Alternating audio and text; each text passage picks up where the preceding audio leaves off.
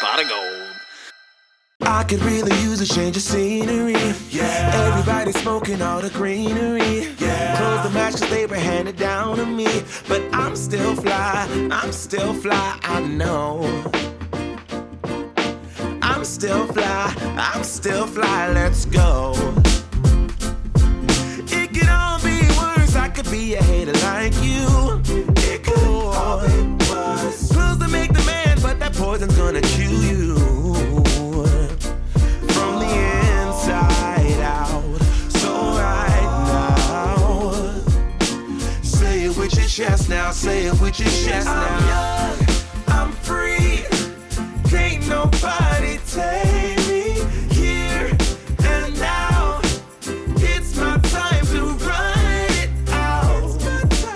It's my time to ride it. I'm young, I'm free, can't nobody take me here and now. It's my time to run it out. Hey guys, how's it going? It is Saturday, June 19th, the year of our Lord, 2021, and it's a great day to be here.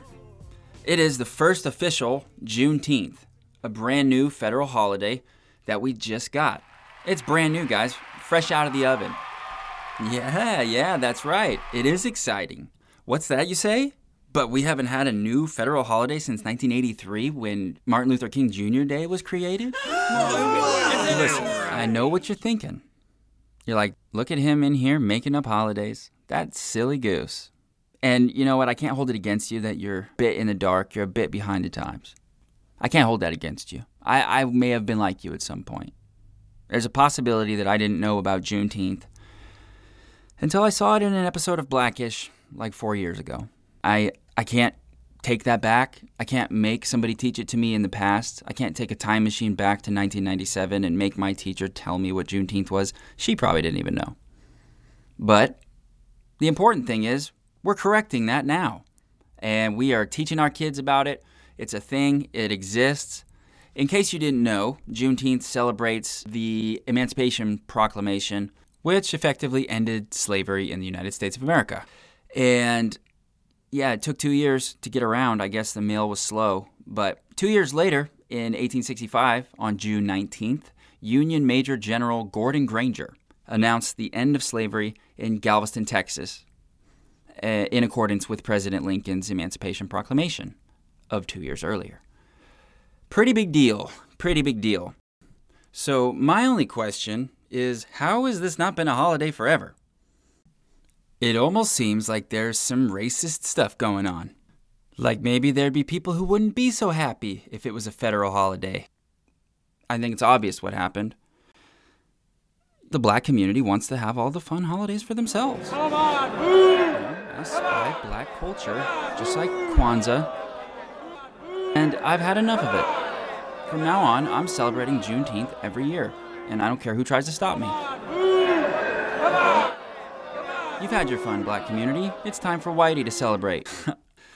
As much as I love that joke, I do think it's probably kind of risky. But the truth of the matter is, who cares why it's taken so long? Let's celebrate now. It's here now. Let's unite as a human race and celebrate this fact that some people made a really good decision a really long time ago. And let's keep making good decisions moving forward. You know what I mean? The reality is, there's probably a pretty good chance that racism could have been the reason that it took so long to become a holiday. Or maybe people just forgot. Who knows?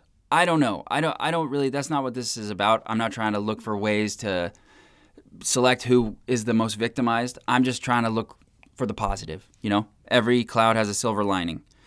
And in this situation, it's really easy to see. So I think this is great. It's a victory for our country, and I'm excited about it. I think it's a step in the right direction.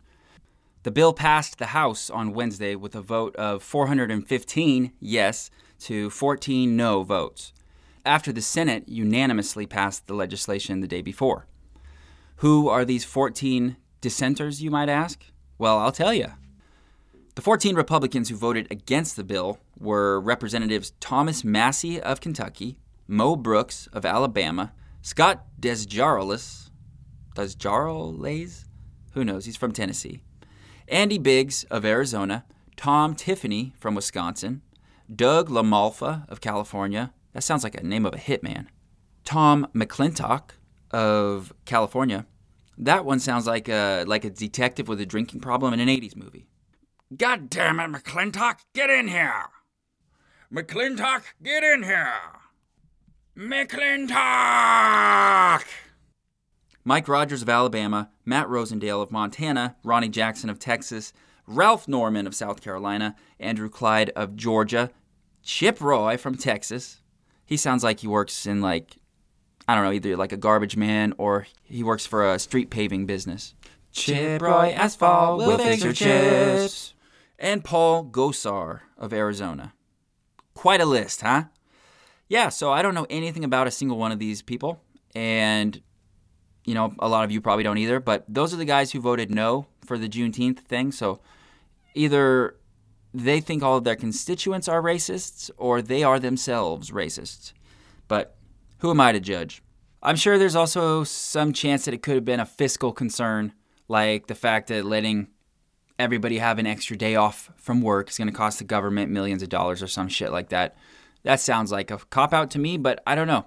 I'm not a fiscal analyst. So, who knows? As we all know, the most important thing a father can do for his children is to pass on wisdom through the generations. So when this new federal holiday was formed, I thought it would be important to, share that with my children. The two oldest were not available. So I got Amelia. She came out to the studio with me, and we were going to have a nice little talk about Juneteenth. This is how it went. Another cookie. Another cookie?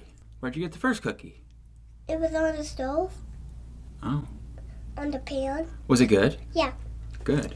Amelia, do you know what Juneteenth is? I don't know. Never heard of it? Well, would you like to learn what it means? Yeah, but I want another cookie. Well, funny that you ask. Juneteenth is a federal holiday in the United States as of very recently. Please, can I have another cookie? That commemorates the end of slavery. Ah! Big deal. Please stop touching the table. And is regularly observed with celebrations of African American culture. Originating in Galveston, Texas, it has been celebrated annually on June 19th in various parts of the United States since 1866. Did you know that? Mm-mm. I didn't know it in my whole life. But yeah, do you know what slavery is? No. Slavery is when, a long time ago, people used to take other people and make them work really hard. What? And never let them go home and not pay them any money. What? Yeah, it was really horrible. And Juneteenth is when they celebrate the end of that legal practice. There was a president, must have been Lincoln. Hey, listen up, this is important stuff. Don't you want to know our history? Nope. You gotta know. I don't want it. Why not? Because. Can you imagine what it would be like if we had to live at somebody else's house and do all their work for them and we didn't get any money? Yeah. That'd be terrible. They used to do that to people. And they don't anymore. It's a good thing. So I am going down. You can't go down. The door's shut. It's open. Oh, well, I better shut it. So I. Hey, Mills, please don't leave. Can you please hang with me for a few minutes? Nope. Okay, Mills, fine. What? I'll just go ask Shishmelia to be on the podcast. No, Dad. Well, I need somebody to be on the podcast with me, and no one will help. I'll be the podcaster. Well, then come up here and do it. I'll find somebody else. I'm mopping it. That's okay. Go ahead. Do your mopping, and I'll find somebody else. I will be on the podcast if it's clean up here. Oh, that's the issue, huh? Well, Mills, you have any more questions about Juneteenth? Nope. It's a brand new holiday. Should have been a holiday a long time ago. I don't think I even learned about it till I was in my 20s. I don't know why. That should have been way earlier. It should have been a holiday in 1866. What's the blue thing for? What? What's the blue thing for? I don't remember mentioning a blue thing. No. This. What does that have to do with Juneteenth and the Emancipation Proclamation? I don't know. Well, that's right. With that attitude, you never will. Yeah, but Amelia, I'm just trying to teach you some culture, some history. Come on. Who knows it and I don't? Well, you could.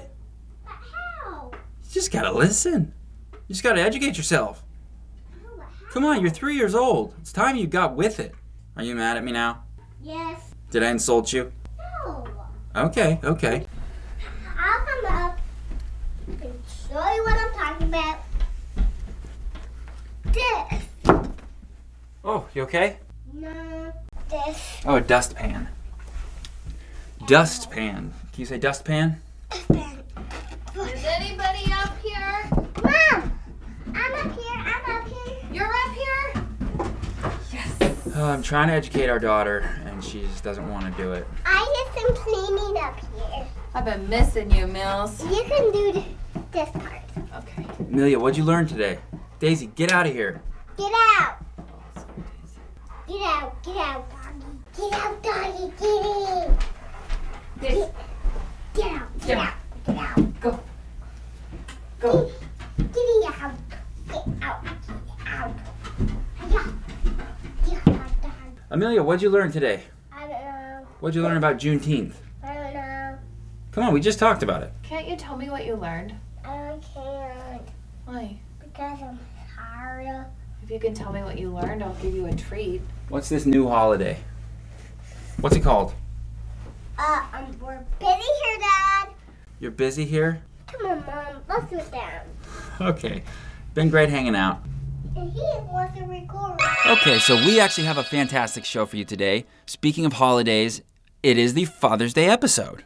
But Jeff, why didn't you do a Juneteenth episode since you're actually releasing this on Juneteenth and not on Father's Day? Well, that's because Juneteenth wasn't a holiday when I started this, and now it is. This week, I decided to just kind of put it in here too because that's exciting. So you got a double holiday episode. That's awesome. You're welcome. The reason I wanted to make this episode is because, I make fun of my dad on this show occasionally because he can handle it and he's funny. That's really the whole thing. Is like my dad's a unique character. He's a crazy dude, He's a wild and crazy guy. It's fun to talk about him.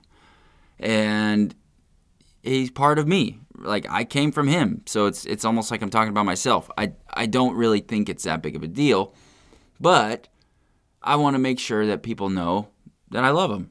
Like I also like to talk about some of the harder shit that I went through as a kid.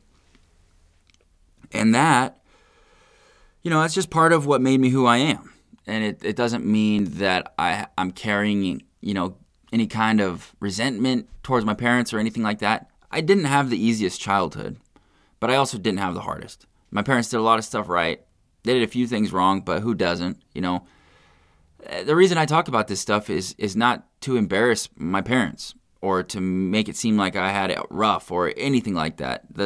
My point of talking about this stuff is just to show that, like, shit can go down, shit can happen, and things can get rough. Things can get really bad in a family, and that doesn't mean that you have to stop loving each other.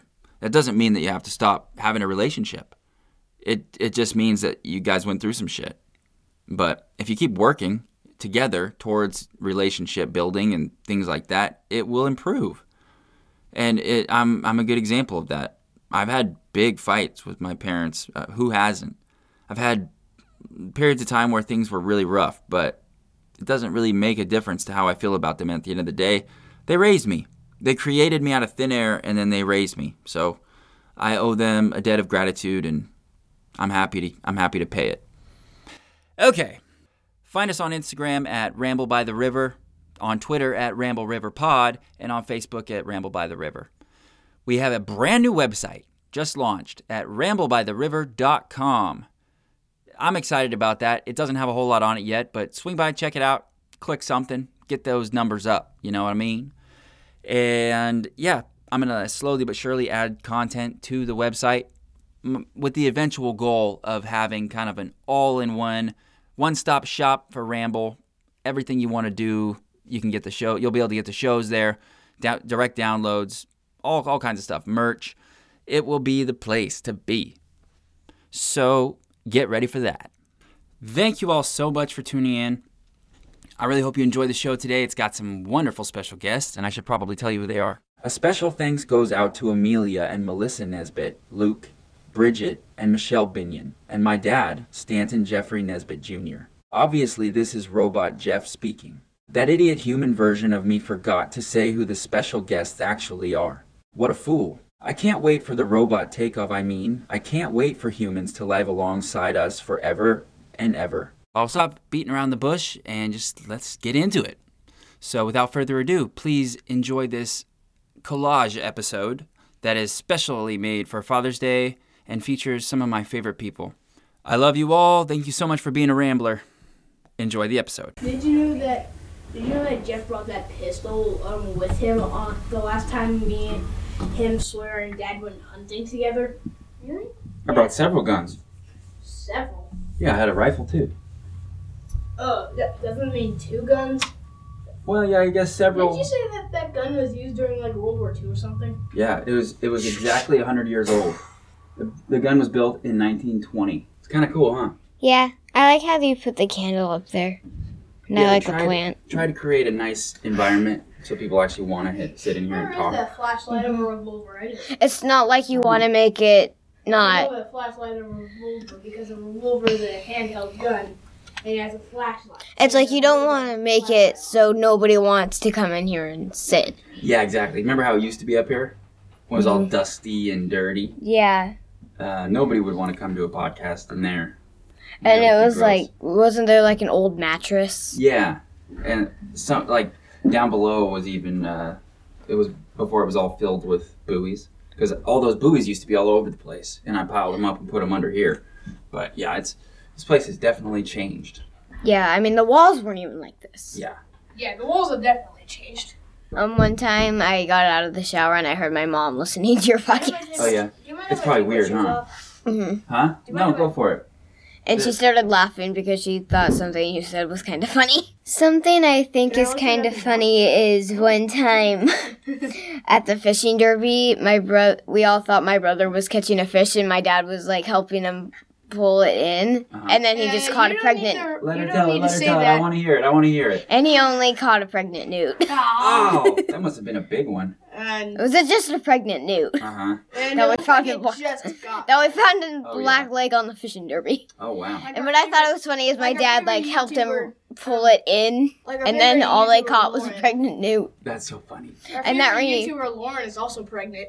Oh, really? Yeah. We like watching a funny YouTuber, and we think she says a lot like she's pregnant with a baby girl. Mm-hmm. That reminds me one time, I still actually do, but I still want to go to a summer camp that's for like that was the a end of the week or video. something. Uh-huh. And I really wanted to go to the camp, and I was really excited because I was going to be able to go with how old I was. Uh-huh. And I would be able to go this year. But because of COVID, then they would only allow 3rd graders and up. Oh, man, COVID ruins everything. Yeah, and I got really sad because I really wanted to go to the camp, and then I wouldn't be able to because they just said, well, they're not old enough. Mm-hmm. That's a bummer. Can I tell a story? I sit just down here. remembered my dad. Go ahead and take my seat. Okay. Watch the cake cord. I'll just Step over. I like it in here. Yeah, Hello, I'm glad. podcast fans. This is Jeff. So I have 2 memories there that happened just a while ago. Not today, but a few days ago. So we were eating a Happy Meal one time, and Dad accidentally got a toy with his Happy Meal. And he didn't even get a Happy Meal.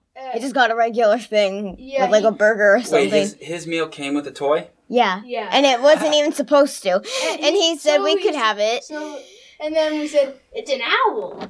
And he said, well, it's an owl? Well, I want that. Because he's a real big fan of owls. He actually And just made goes to an show owl because the house second that part, he's going to put up to see if we can get anything. You guys, take turns. We heard He told us that he's gonna put up several, what looks to us, miniature outhouses, Oh. but what's actually houses for small birds of prey. Even Oh, cool. even Like a little one kind falcon? of yeah, even Peregrine? a falcon. And a few different types of owl. Wow, that's cool. Yeah, it would be pretty cool to see a little owl poking its head out. Yeah, it would I mean, be. there's one owl that we can possibly get. That's as small as a robin. I've seen pictures of those, and I know they live here, but I've never actually seen one. My brother actually just heard an owl outside. Really? Yeah. The I birds are did, going actually. crazy this week. Have you guys noticed how much bird activity there's been? I know. I mean, on the way here, I saw a robin in somebody's yard. They're I'm- everywhere. Yeah, I The saw eagles have been so loud. They're like every morning I wake up to eagle screams. I saw a blue jay that my papa really doesn't like. Yeah, And there's for been a some blue reason, jay it was all just- around my papa's It yard. was Yeah, just wow. out in the open. And I love them though. They're cool even looking. though my papa really hates it. Really? Yeah, keeps eating all the robin eggs. Oh, yeah. Blue jays are mean birds. They're mean birds. They'll Yeah. go peck out some eggs. Yeah, I mean, they're next pretty. Yeah, they're Definite. beautiful. They're not very pretty sounding though. You ever Time, hear next them? time we see one, it'll be really good for me because if I hit it with a slingshot, then I'll know if I'm ready to kill birds before I get my hunter's permit. Yep. that's He'll true. know if he How old likes- are you, Lucas? 9. I'm planning to Nice. get You're my getting hunter's pretty permit. close. Planning to get my hunter's permit this summer. Wow, that's exciting. I think it's really cool that my dad is going to put up several bird houses for the owls because I think that's really nice because a lot of trees are being chopped down. It's harder for them to be able to find a place to nest. For sure. And do I need think it. it's really cool that my dad is putting those little things for them to be able to lay eggs in and Have you ever heard have of the spotted owls? They're um endangered. Maybe you get one of those. Ooh. That'd be like saving nature. Oh yeah, I'd love to get an endangered owl Yeah. because Just living in your backyard. speaking because of endangered sometimes- animals. Let Bridget have a little bit. Speaking of endangered animals, that reminds me of polar bears. Oh man, sad. Yeah. Not that many left. Their home is shrinking. Guess Yeah, what? because You the guys- earth is getting too Warming? hot. You know who's going to solve those problems? Who? You. Really? Your generation. Somebody around your age is going to figure out how to do that. I'm already too old. By the time we figure it out, I'll be an old man. But, I mean, I'll do my look best. a day over 30. Oh, come on. You. But I appreciate you saying so. But yeah, you guys are the future. You know that. How old are you? I'm 32. Ah. 32. Mm-hmm. Okay, so real quick, each of you, just in like a few sentences, tell me why your dad is the best. Well, I think he kind of pushes me sometimes to get me to be good at something really quickly, and I kind of it's kind of hard to do it, but I kind of enjoy doing it, Oh, I bet. especially when I get better. Oh, yeah. I like when I when he was teaching me to ride my bike. And is there lots of times when you fall down and that's frustrating? Yeah, And your dad can make you feel better in those situations? yeah. At those times, I wish I had elbow and knee pads. Oh, yeah. Okay, Bridget, what about you? I think our dad is really good because I like that he really wants to help nature and see if what he can do to be able to help it. And I think he's really kind with helping other people if they can't do something and he wants to be able to help them. That's a great answer. Yeah, so true. That is true. You guys have been excellent. Thank you so much for contributing to the show. I'm going to use this in the actual show. Oh wait, what? Yeah, you guys are going to be famous. Goodbye. Have a happy Father's Day to all you dads. Perfect. Bridge, Bye. give us a little sign off. This is Bridget Binion signing off. You want a cup of tea? Yes, please. Would you like peppermint peak black tea, orange spice black tea, or Bigelow peach ginger? Let's go with the peach ginger. That's the one I like too. Did you paint this? I did. Here Is you this go. like tape lines? Or Yeah. yeah. Taped the whole thing, and then basically drew it in tape, and then Gotcha. painted it. Very cool. It My- was super fun. My grandma used to do that with us when we were little. Uh-huh. She'd take art classes at the down in Owaco, and then she would host her art classes with her grandchildren. Yeah, I always loved that about, like, she was never afraid to, all right, well, I'm just going to go take this class. I'm going to go learn something new. So she was so addicted to her crossword puzzles because that was her quote unquote homework. Because if she didn't know an answer, well, then I have all these encyclopedias. Or I can have Carla look it up on the internet. Like, she was learning something all the time. That's probably why she stayed so sharp. I think so. I think it really helped her mental capacity. Sudokus are supposed to keep like cognitive decline at bay. Oh, really? Yeah, I think crossword puzzles probably too. A similar thing. Turn my ringer off. Oh, I should probably do that. Not that I get any phone calls, but it'll be that one. You have won 7-night stay at whatever it is. Have you ever fallen for that? I mean, I get the calls, but I've never tried to pursue the vacation. So I did one time. It was on my birthday, and it was a legit company, or I thought it was. I don't know. But and then right after we made the deal and everything, and they charged my credit card. I got the paperwork and I looked at it, and there's no mention of any of the perks. And the lady I was talking to finalize all the trip planning and stuff, like dates and stuff, didn't know anything about any of that. It's the golden age of scams. Yeah. I don't know what the fuck is going on. we get but- so many calls at the office of, hey, I just got this call that my PUD is about to get disconnected. Oh, really? And those are ramping up really big with the pandemic Mm-hmm. because people are legitimately like concerned about, and it's like, we're not even legally allowed to disconnect you right now. Like Oh, the government has the, whatever they refer to, proclamation still in place. Like we're not doing disconnects for non-payment. That was not our company. Wow.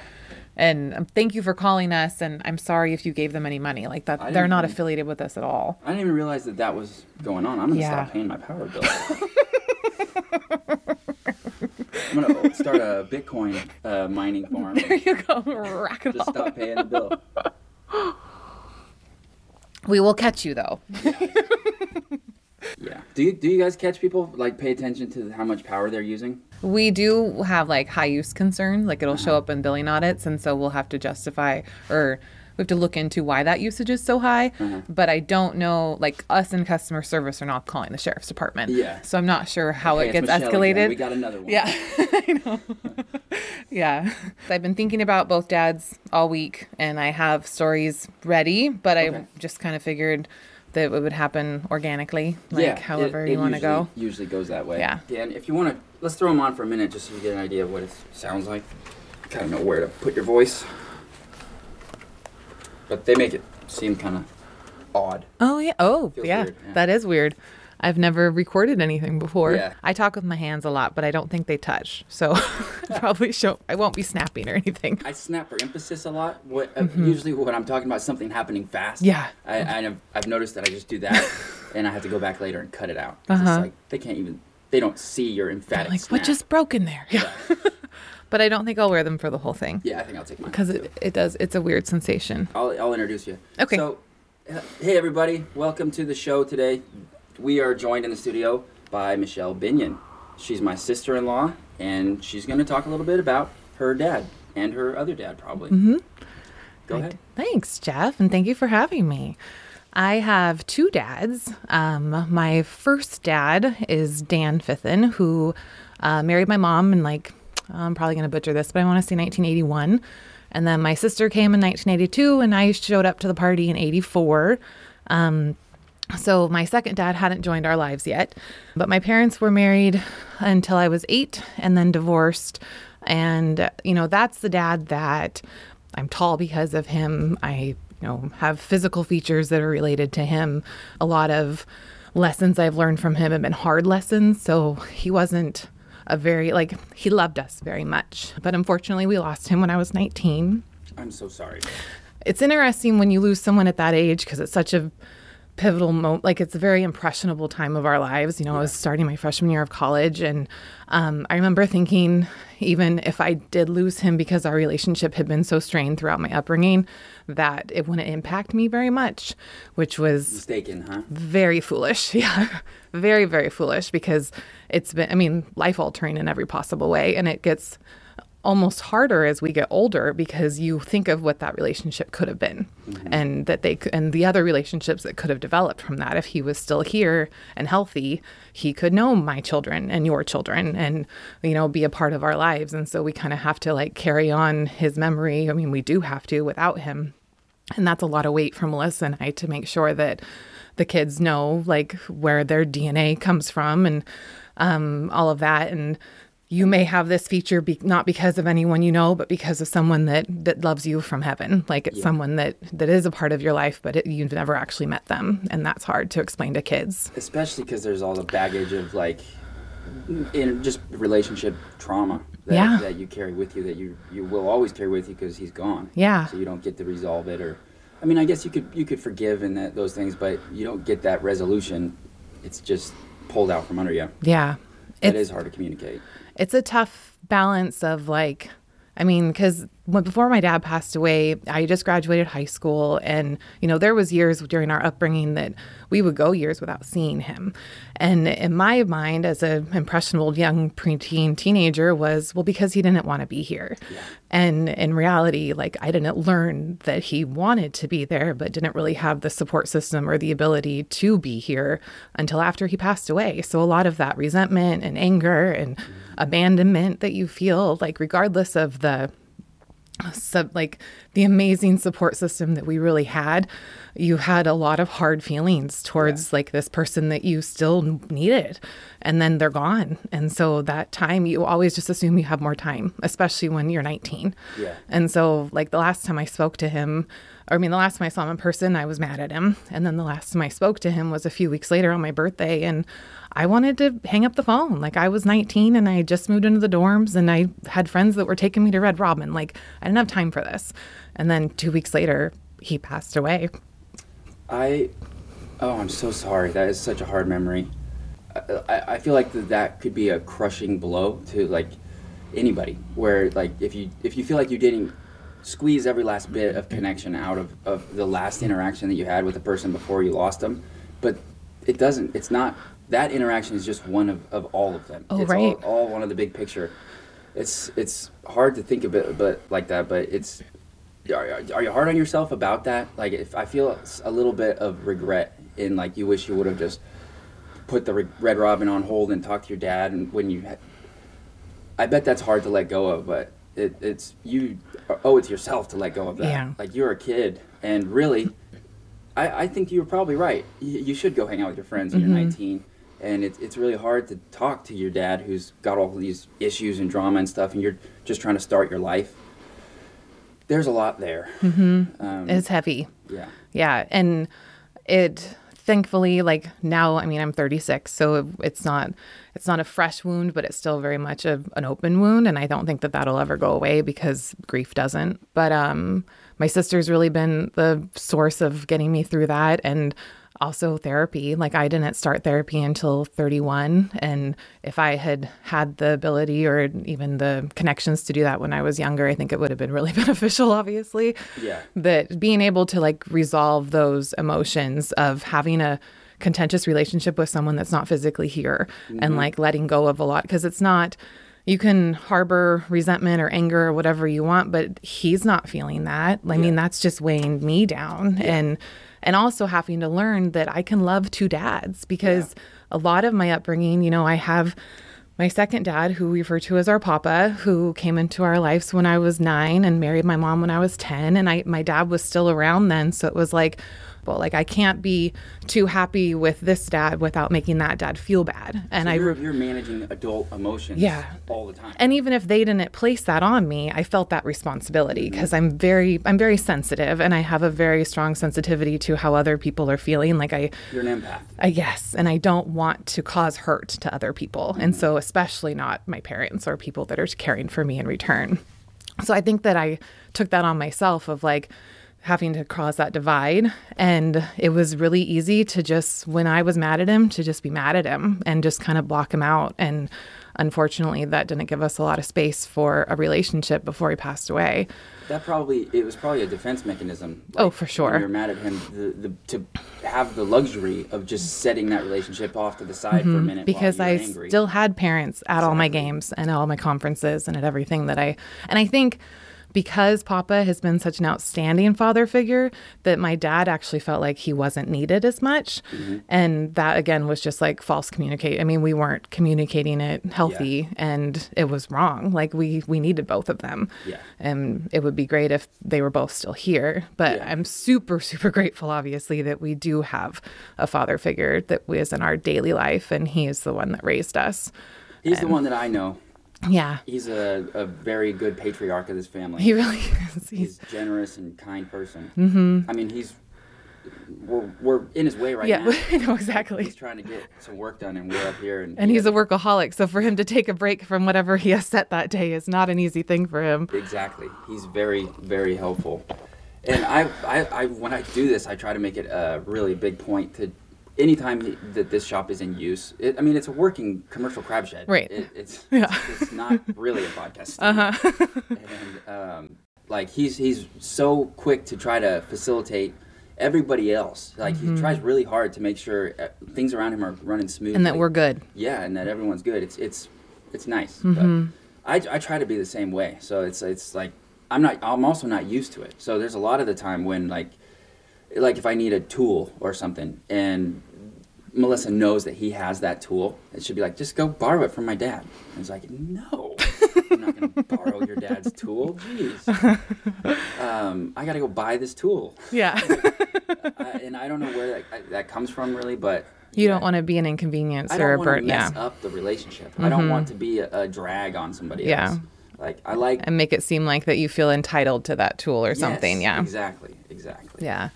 So I'm like that when your too. dad, when Papa came into your life, was the dynamic kind of established right away, or did it take some practice? Definitely took some practice, because I think it would be different if we were younger and didn't already have that relationship with our dad, but having him come in, and I honestly didn't appreciate or really understand how much that took for him to not only fall in love with my mom, but fall in love with her daughters. Because he was a bachelor. oh my gosh, yeah, he'd never been married before. He didn't have biological children. He had some long relationships, but his home was notoriously a bachelor pad, and then it turned into a family home.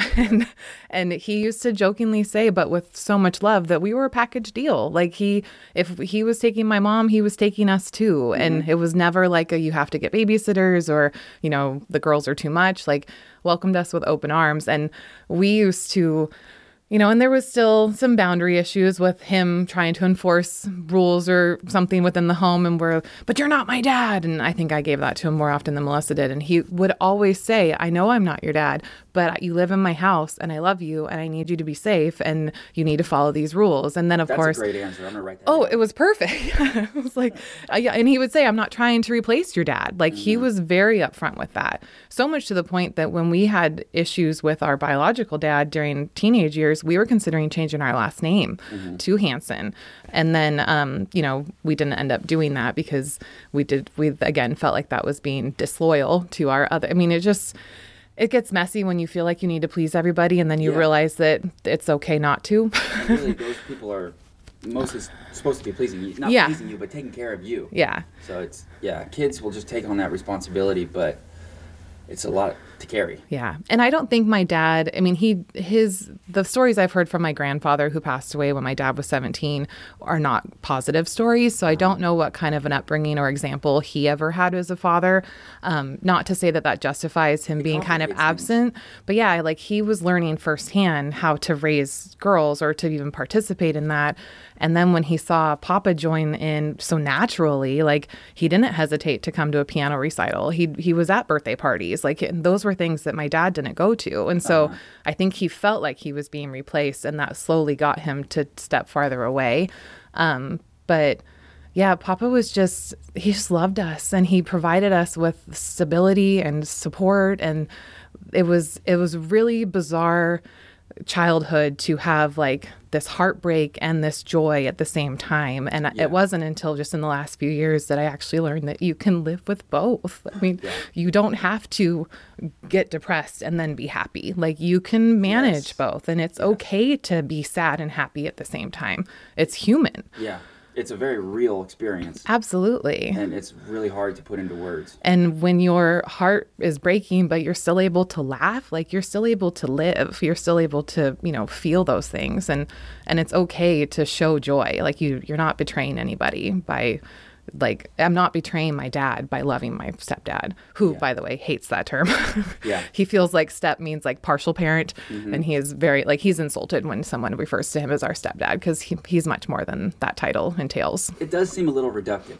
I don't love the term either. Yeah, I don't blame you. It's really more just an additional dad. Yeah. Stepdad does seem like less. The more people that love you, the better.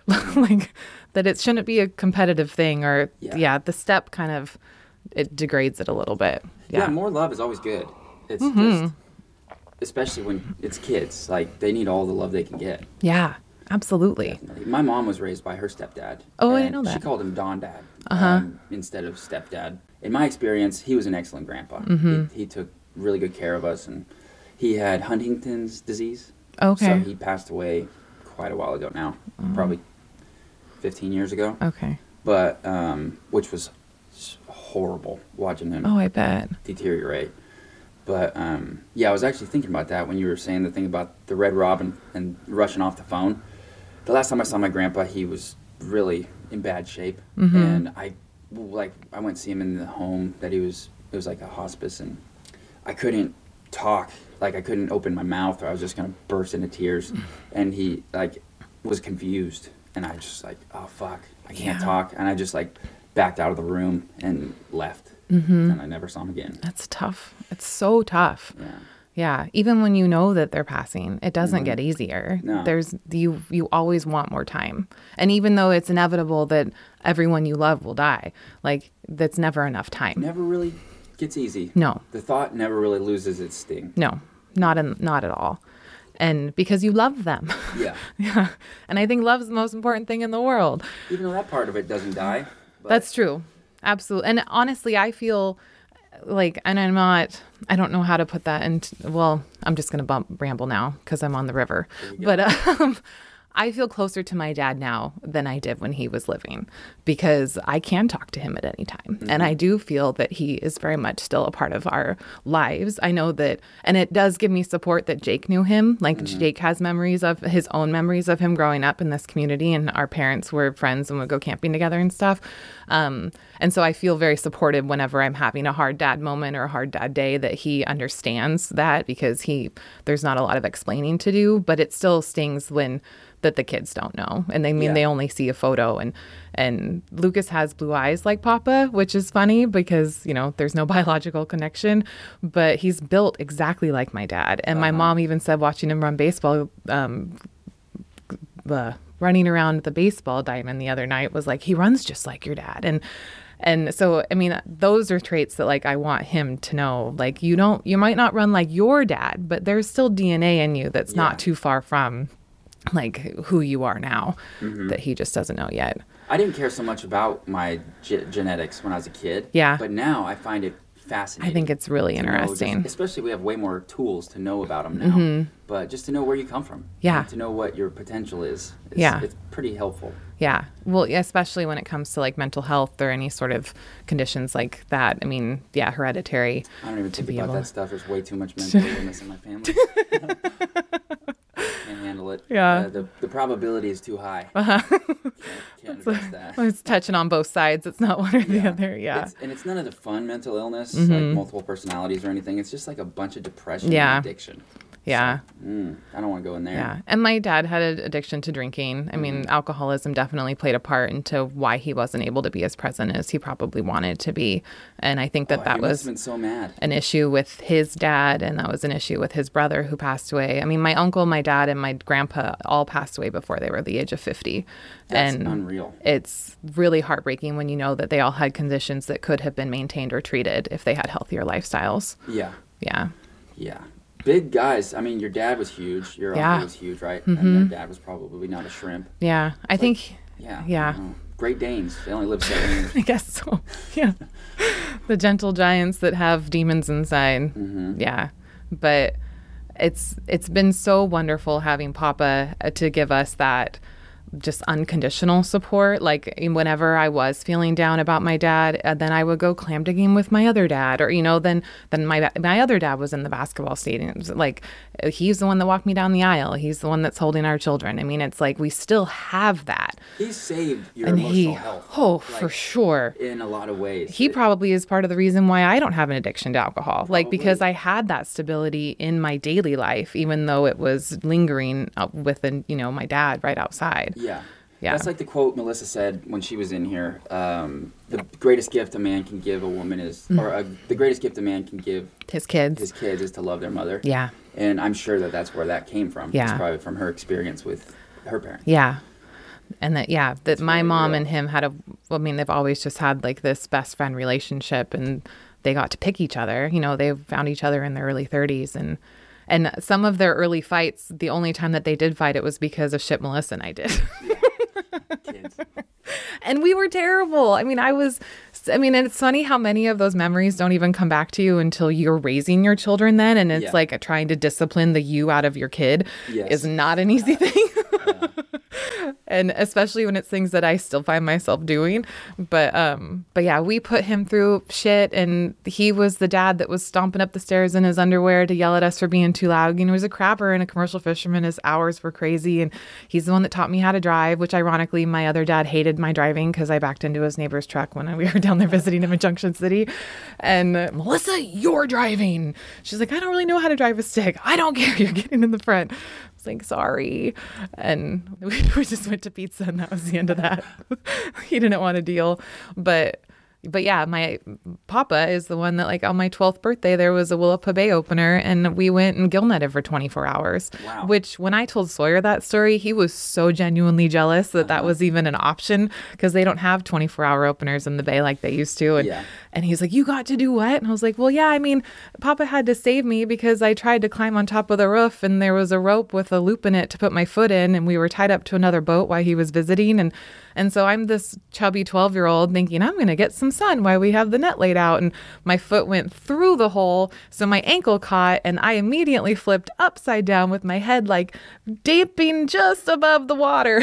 Oh my God. And Papa, of course, like, shit, I'm sure there was other expletives, and comes and pulls me up by my feet and hopped me back. I was like, well, he caught me, thankfully.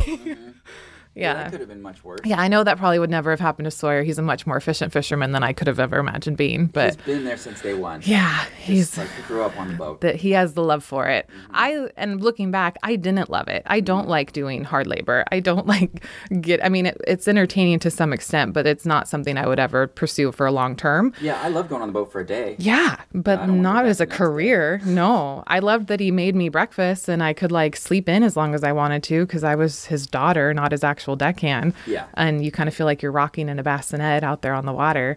But the actual labor of it is not my thing. I don't like being cold either. So I'm a fair weather fisherman. Yeah, I don't love it either. Yeah. It's not that fun. So I realized I went because I loved him, not necessarily because I was even loving what we were doing. It was just like, this guy wants to spend time with me. Yeah, and he's unique. And that means so much to children. Like, Yeah. you just want to spend time with them. That's the most important thing. Talk to them. Yeah. Just got to ask them what's going on in their life. Because it's not like he came into the relationship with a bunch of knowledge on how to deal with teenage girls. I mean, Oh, you don't think he was reading development books?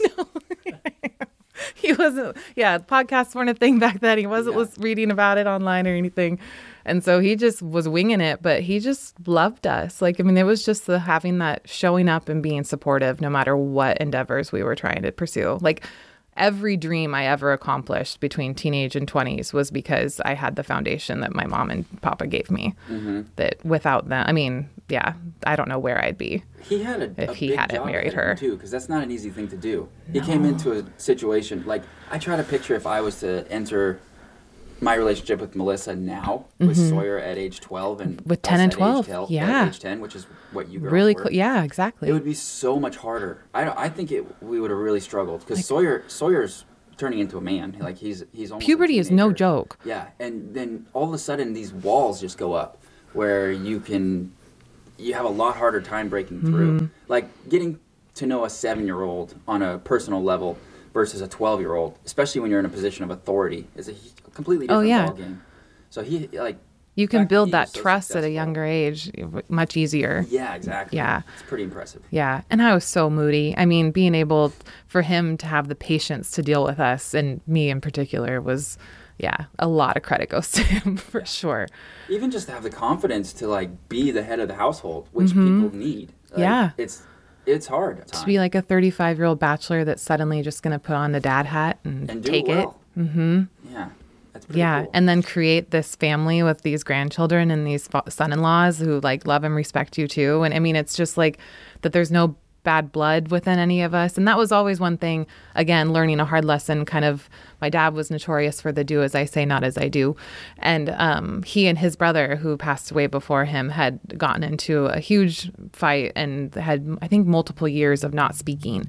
And that was really hard on him when he was alive even. And then when my uncle got sick and it was time for my dad to say goodbye to him, that was really heartbreaking. I mean, he was losing his brother then.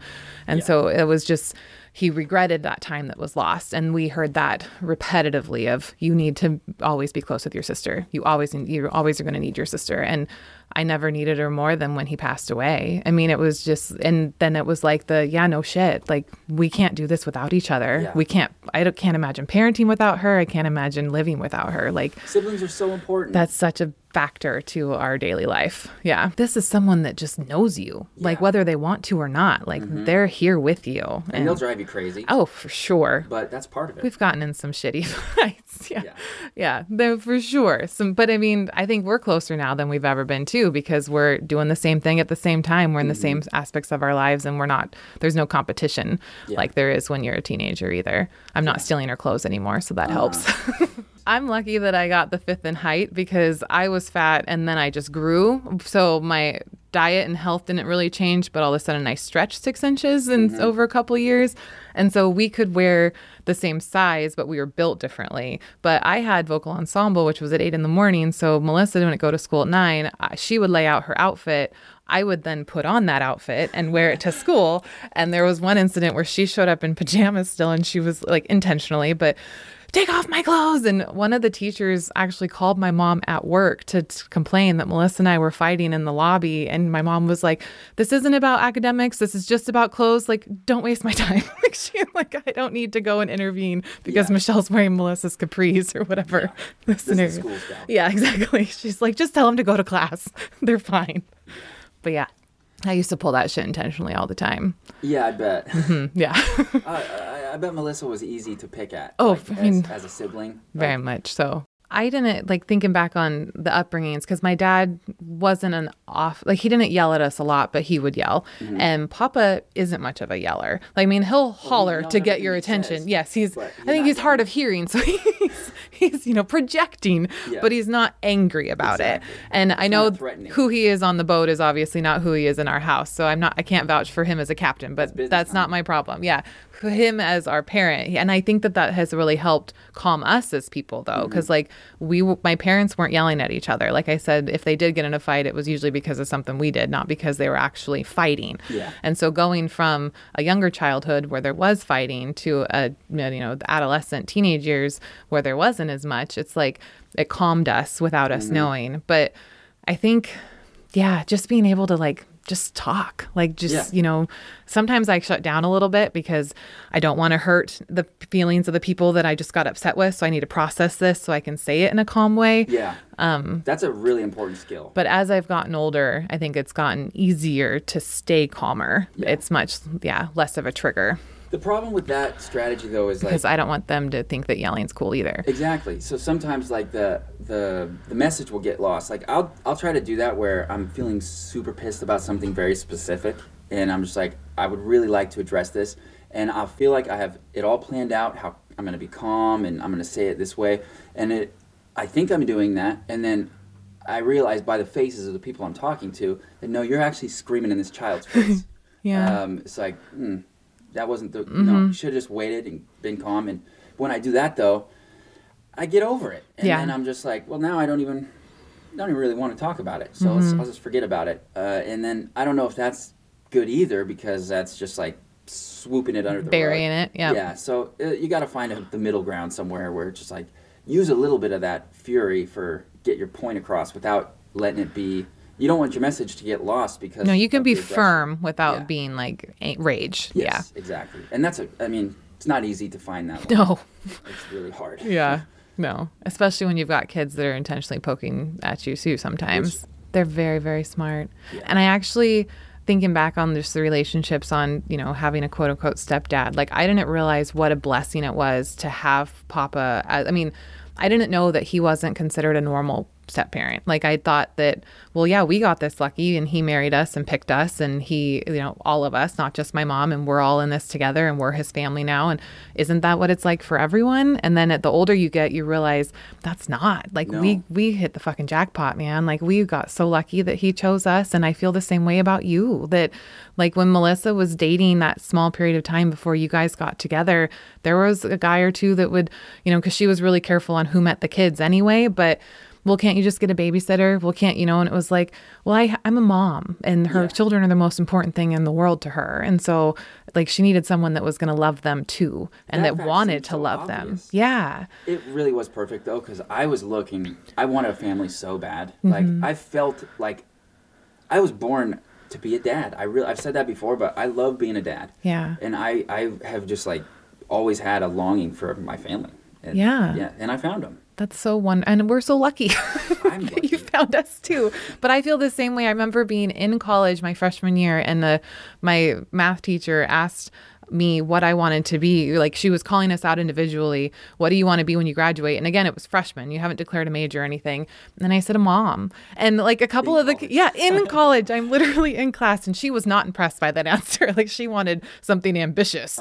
And I was like, an educated mom. Like I'm why not, you're here. yeah. I mean, I'm proud of my education. I'm grateful that I even got into Western. Like all of that was wonderful for me. But ultimately, like my life goal was to have children. And It's interesting that people would consider those two pursuits mutually exclusive. Mm-hmm. Like you can't do both. yeah.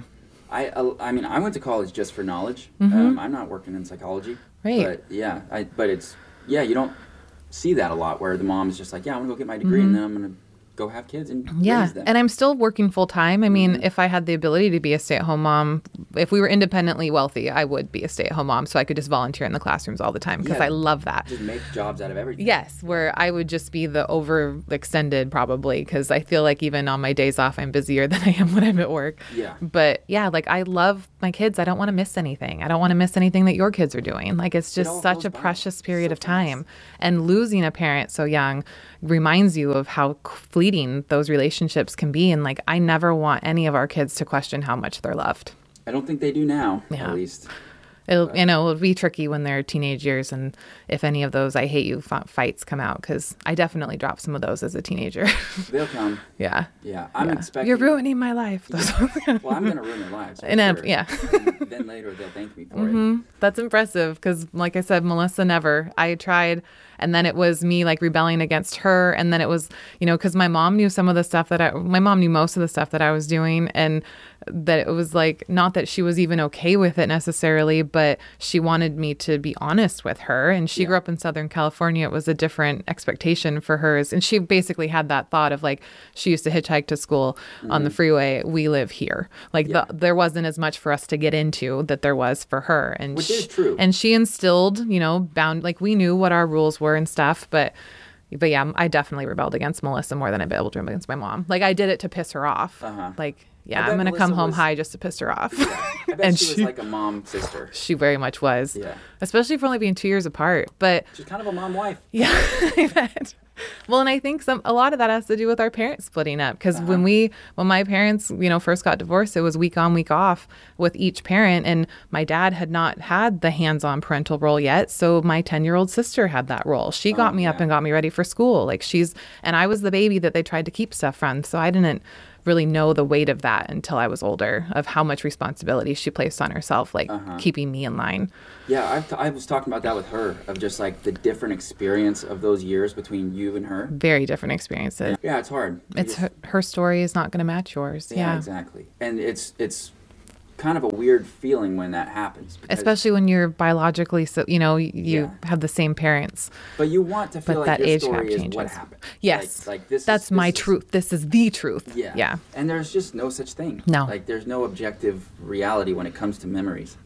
We do the best we can, but our systems are very much they're creative mechanisms. Like they add a lot to your memories and they subtract other things. And they're trying to create a cohesive narrative that fits who you see yourself as. And it's not always accurate. No. Yeah. Do you think there's anything about the dad that is irreplaceable? Oh, for sure. What do you think that is?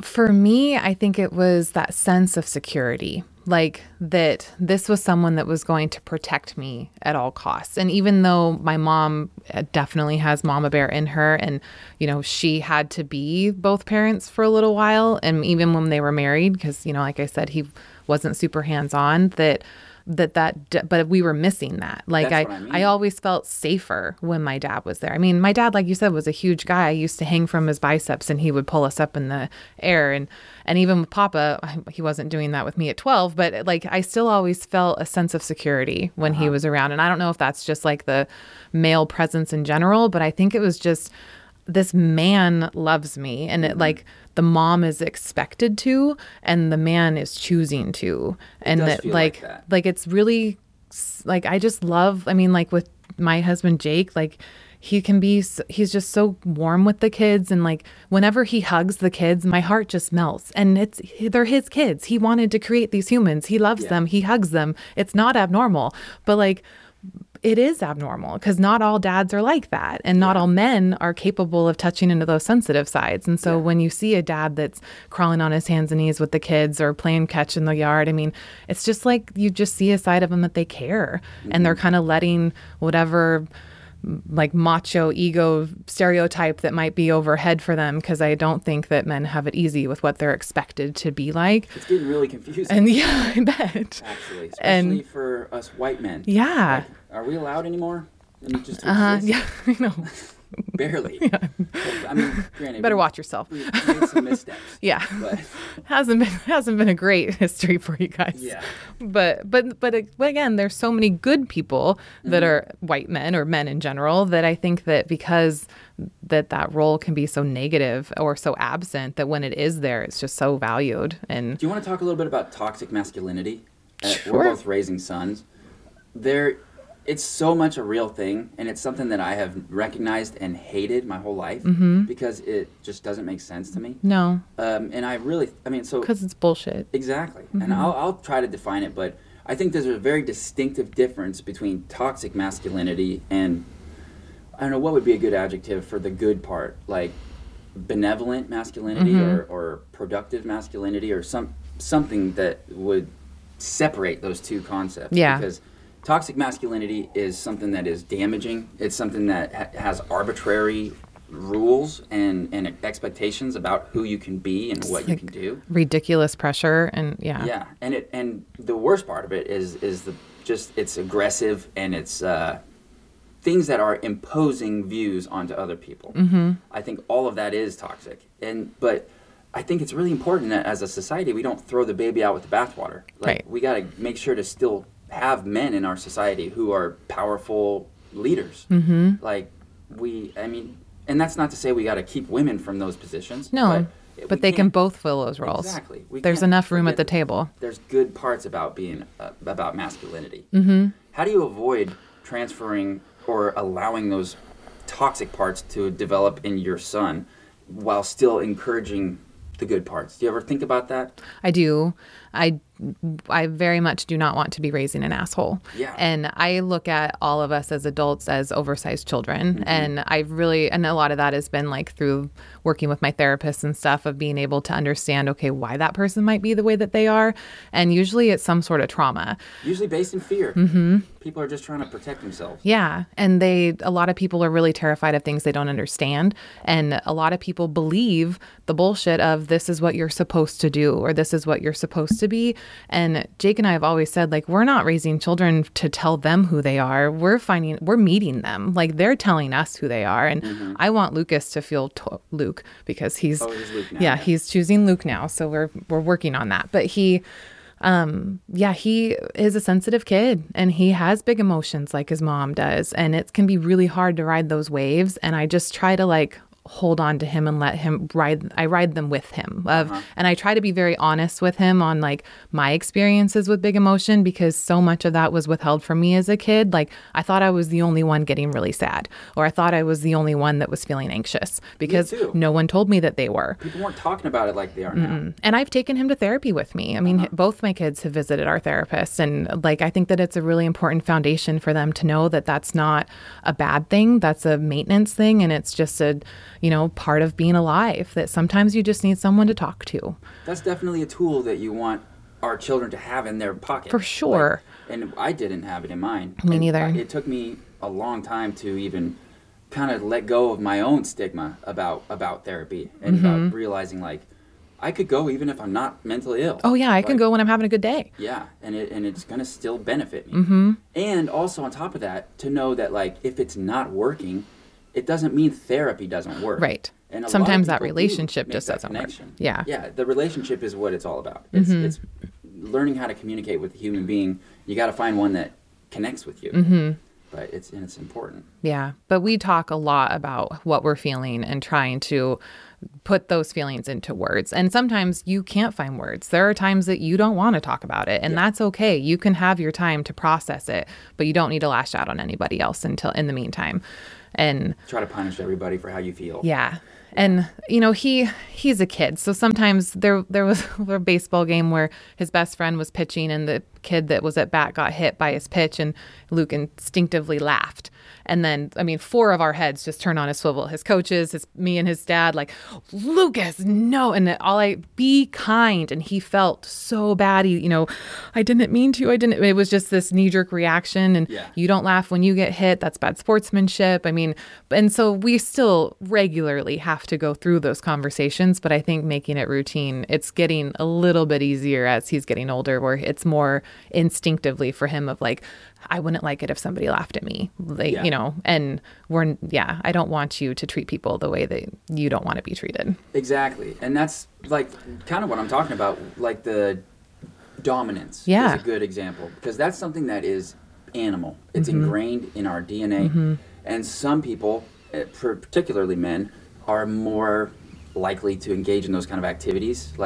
And you notice it with kids a lot, because they're just so raw. Yeah. But like, you go watch a playground, you'll see a lot of kids exerting dominance over other kids in various ways. Girls do it a lot more socially, but with boys, like, I never know when I should step in, like, to draw the line, because I want boys to grow into strong men who are not afraid of conflict, who are ready to speak up when there's injustice, who are have integrity and honor and all these things that are so important and part of masculinity. But I also don't want to encourage dominance and entitlement and just like all these parts of just assholes, like people who grow up to be assholes. Yeah. Like, I want really trying to avoid the asshole thing. Yeah, but it's really, really hard. Oh, it is. And to try to explain to them, like, yeah, you might have these natural instincts to try to exert force over this other person. Or that you think it's competitive, but you're really being a jerk right now. Exactly. Yeah. And where to draw that line, because you want them to be competitive or to be able to be. Yeah. But maybe with some grace and just You can still be kind and be a strong competitor. You Yeah. can still be successful at something without putting someone else down. Exactly. And those are things because, he's an avid reader, and just because some of your friends or other classmates don't read as strongly as you do or don't like reading as much as you do, that doesn't mean that there's anything wrong with them either. Yeah. You have different interests, and that's okay. Just trying to make him so comfortable in his own individuality that he doesn't feel like he has to put anyone else down to make himself feel better. Yeah. Yeah. Yeah, it's hard to train a kid to think that, you get to choose who you are, but at the same time, you don't. No. You gotta love who you are, but you also you have some control over who you become. Mm-hmm. It's weird. It's like Being a human is a trip, man. it really is. It's yeah. Sometimes I'll go off on a thing like that. That's kind of like a gray area topic, and I look over at the kids halfway through. I'm just like, they're humoring me. They're not even really listening. And I hope someday that when they're going through their pursuits and trying to figure this stuff out on their own, that they'll remember this conversation. Yeah. And they'll be like, okay, that's what he was trying to talk about. Just like That we're living in their heads just enough Yeah. to be the conscience of, planting yeah. seeds. Planting seeds. Yeah. But we've got some good kids. We do. We've got some really great I'm kids. a huge They're fan. some of my favorite people in the whole world. Me too. They're all hilarious. Oh my gosh. Yeah. That's actually something that's part of that, teaching them to be kind, is like learning how to wield a good joke. Yeah. Because jokes can be so hurtful.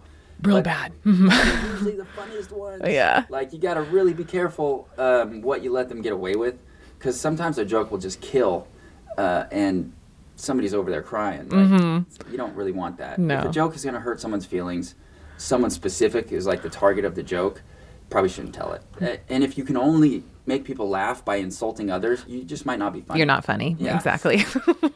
Yeah. You're just an asshole. Mhm. Yeah. It's tricky. Yeah. Because you can make a lot of people laugh, especially when you're young, just by like pointing out other people's flaws. Oh, yeah. And then, yeah, you start to believe that that's how you do it. Mm-hmm. And then by the time you're an adult, you have no friends. Yeah, exactly. I've been loving that Luke is liking baseball It now. has been so joyful watching him be joyful playing baseball because he adamantly hated it. Yeah. Hated it. I remember Melissa retelling the story of when Sawyer were down on the beach just trying to be like nice, bigger kids of, hey, buddy, you want to play baseball? And they were, I think, throwing it with like a stick even. And baseball's the worst sport in the world. And that was his way of saying no. But like he was off. I mean, when he has a decision on something, that's really hard to change it. And then COVID happened and he was going to play. And then he was thrilled that it was canceled. I think he might have been the only child that was so happy that things were shut down because he didn't have to play baseball. So we told him, if you don't want to play anymore, no one's going to make you. If you sign up, you have to stay through the season. But if you don't want to sign up, we're not going to drag you to Little League. And it was like 3 days before the end of signups. And I kind of jokingly said, do you want to play? Assuming it was going to be a hard no. And he goes, yeah, I think I might. And then that turned into, okay, a might needs to be a yes or a no, because again, you're not going to sign up and quit. And I don't want to drag you to everything. And he goes, no, I think I can do it. And he's having a fucking blast. That's so great. He is loving it. And he's succeeding. Like he's improving every game and Getting hits. yeah. Making plays. And it's making him like such a better person, which That's what sports do. it's not that he was a bad person, but I told him that cause of course he has his first big hit out and, he had a center field single or I don't remember what it was out in Nacelle at the beginning of the season. And he's riding that high the whole way home on like, do you think I could play for the Yankees? And it was like, I am really glad that you have dreams. Probably not. Like He can hold on to that high for the rest of his life. it's a very, I hit a very home slim run in the park, chance. when I was like his age, and then my brother Jake hit one directly after me. Yeah. And both, they were really just a lot of errors, and we made it all the way to the base. Yeah. But we just talked about it last week. Like, we're was a still into it. Badass experience. Yeah. Yeah, at Yeah. Citi Field, actually, yeah. That's Out funny. in Nacelle. That's funny. Yeah. That's actually really sweet. Mm-hmm. I love those homegrown stories. Yeah, I like having grown up here, and now we get to raise kids here. Mm-hmm. It's pretty cool, because I have stories everywhere we go. Yeah. It's just like It's a high school reunion everywhere we go, too. that, too. Yeah. Yeah, especially now that the podcast is going, because people are paying a little bit more attention. Oh, right. So people say hi in the grocery store when they may have not before. I Yeah. feel way more connected than I did a year ago. which is nice. Yeah, especially coming through a pandemic. That's Yeah. actually really fucking impressive. That's what I needed was like, and that was the kind of the catalyst for this show starting was just like, I got to talk to somebody. I spent so much time alone. I Right, I 'cause was you're isolated in going your job. crazy. Mhm. Yeah. And well, not just that, I was alone all day long, and then I would come home, and Melissa that would be the first time that she had any time away from kids all day. Balancing kindergarten and homeschool. Yeah, so she's tapped out. She's got no conversation left in her body, No. and I'm just like dying for it. And so it's just like Feed me conversation or I'm going to lose my mind. Yeah, and my head is full of thoughts all the time, and I just needed to get some of them out and onto another person. So I just did this. So it started working. Yeah, I don't think I would have done it if the pandemic wouldn't have hit. Really? No, because I've thought about it for years. Yeah. And it just never seemed like a pressing issue. Uh-huh. But I always pictured doing it someday, and then I just why not now? Yeah. Yeah. If Well- not during a pandemic, then when? Yeah, exactly, exactly. Yeah, you finally had the quiet time. I mean, all the activities that you guys are usually chasing kids to, coaching and all that, it's canceled. So you actually had the downtime to set it up. Yeah, and it's become a really fun thing. It's something Yeah. I look forward to the whole week. It's nice. Yeah. Well, thank you so much for coming out here and talking about your dads. This I has love been my really, dads. really pleasant. You're my brother-in-law. And I love you. It's an easy conversation to just have, but yeah, I felt comfortable because I knew that the topic would be my dad's and I Parameters could, help. yes, and knowing what those boundaries are. But yes, this was definitely outside my comfort zone because I feel like the pandemic especially has made me really dig more into my introverted side. I'm not intimidated by social events, but I don't thrive on other people's energy sometimes. So yeah, it was a lot for me. Hey guys, Robot Jeff again. I have to apologize on behalf of my clumsy human counterpart. Somehow during editing, his weak fleshly fingers made a mistake and the two interview tracks ended up overlapping. I won't bore you with the technical details, but suffice to say, it was caused by human error. Ha, ha, just some robot humor for you there. Well, I had better let you get back to the show. Please welcome, sister of Michelle and wife of your host, Melissa Nesbitt. To come in Fishing, I here, learned so I pretty appreciate quickly. that. So on a charter boat, I was a deckhand and my job was to bait all of the hooks for the customers on the boat. So I was constantly had my hands in a bucket of anchovies or herring, whatever we were using. And then on the way in, you gut and gill all of the fish so that the customers can carry off these fish that are ready to go. And I'm talking primarily salmon. I don't think we ever gut and gilled bottom fish, and I certainly wasn't doing that with sturgeon. But yeah, I gut and gilled a lot of salmon coming back to Owako on those charter days. But anyway, my dad gave me that. And there were times where having a fisherman dad was really frustrating because your life is not on a normal schedule. And Unpredictable weather and yes, yeah. vacations get canceled or postponed. It was never clear whether he was going to make it to my volleyball game or not. It depended if he was back to the dock in time, things like that. He made it to a lot of them though, huh? He was there a lot. Yeah. And I never held it against him when he wasn't because my mom was always there. But for a kid like me who was wound a little bit tightly, I think it was hard sometimes to not have 100% assurance that something was going to happen or not happen. Yeah, you like consistency. Yeah, it definitely probably taught me to be more flexible than I wanted to be naturally. And so I always said, like, I'll never date a fisherman. I will never marry a fisherman. And then you birthed one. Yeah, that's the thing. You just can't predict it. Yeah. I didn't marry a fisherman, but You made one. I made one. And he is so a fisherman to his core. To his core. It's not anything it doesn't seem like he has any choice in the matter. It's just like his soul wants to be out there. And I find myself feeling like it's a waste of this good brain. I had to break myself of that right away. It's not right. It's wrong. I still do it. But you're a straight A student and all you want to do is be on the water. But I'm just like, he'll use that brain for something good. Yeah. So, yeah. I could see, I mean, the fisheries need people to speak for them. And this generation of fishermen are going to get old. They're going to go away. And there's the crop coming up is tiny. There's like no one to take their places. So Sawyer is probably going to end up being a very important person. That's kind of what I predict in this local fishery. I just want to make sure that he earns his place. So my dad had always said when he had enough money or he had the means, he's somebody who really started his commercial fishing at ground zero. He started getting on boats at the age of 12, which is how old Sawyer is now. He didn't have a dad to kind of like guide him along. He had a connection through an uncle, but really had to work his way up. So he ran boats for other people until he had enough money to buy his own boat. Now he has this small fleet, and he is really proud of that. And so when I was growing up, the thing was always when my dad had the money to build a boat, he would name it the Carla Marie after my mom. It was like a running thing you guys talked about? Yeah, my mom dropped that often. This someday boat, the Carla Marie. Uh-huh. So my dad That's finally sweet. builds a boat, and he builds a gillnet boat from scratch. Well, he named it Sawyer after my son, his first grandson, which I think my mom is okay with because the Carla Marie in her mind was this big crab boat. How does I know she's fine with it now. How'd she feel about it at first? I think can't she imagine that was conversation. okay because She was already in grandma mode by then. she knows the love there. Yeah. Sawyer was very little when my dad named this boat after him. Mm-hmm. So Sawyer's had this boat, and then they just let him believe it was his boat.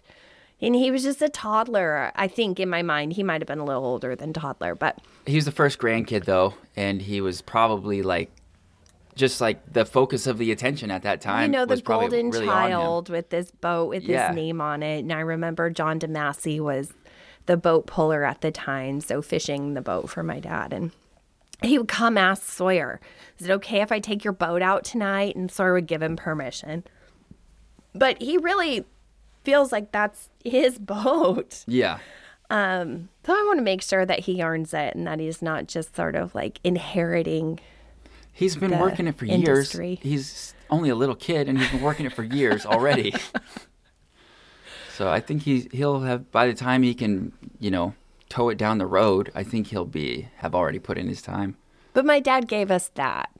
And he has really been Sawyer's mentor and kind of stepped into the dad role for him when I was single and his dad wasn't in the picture. And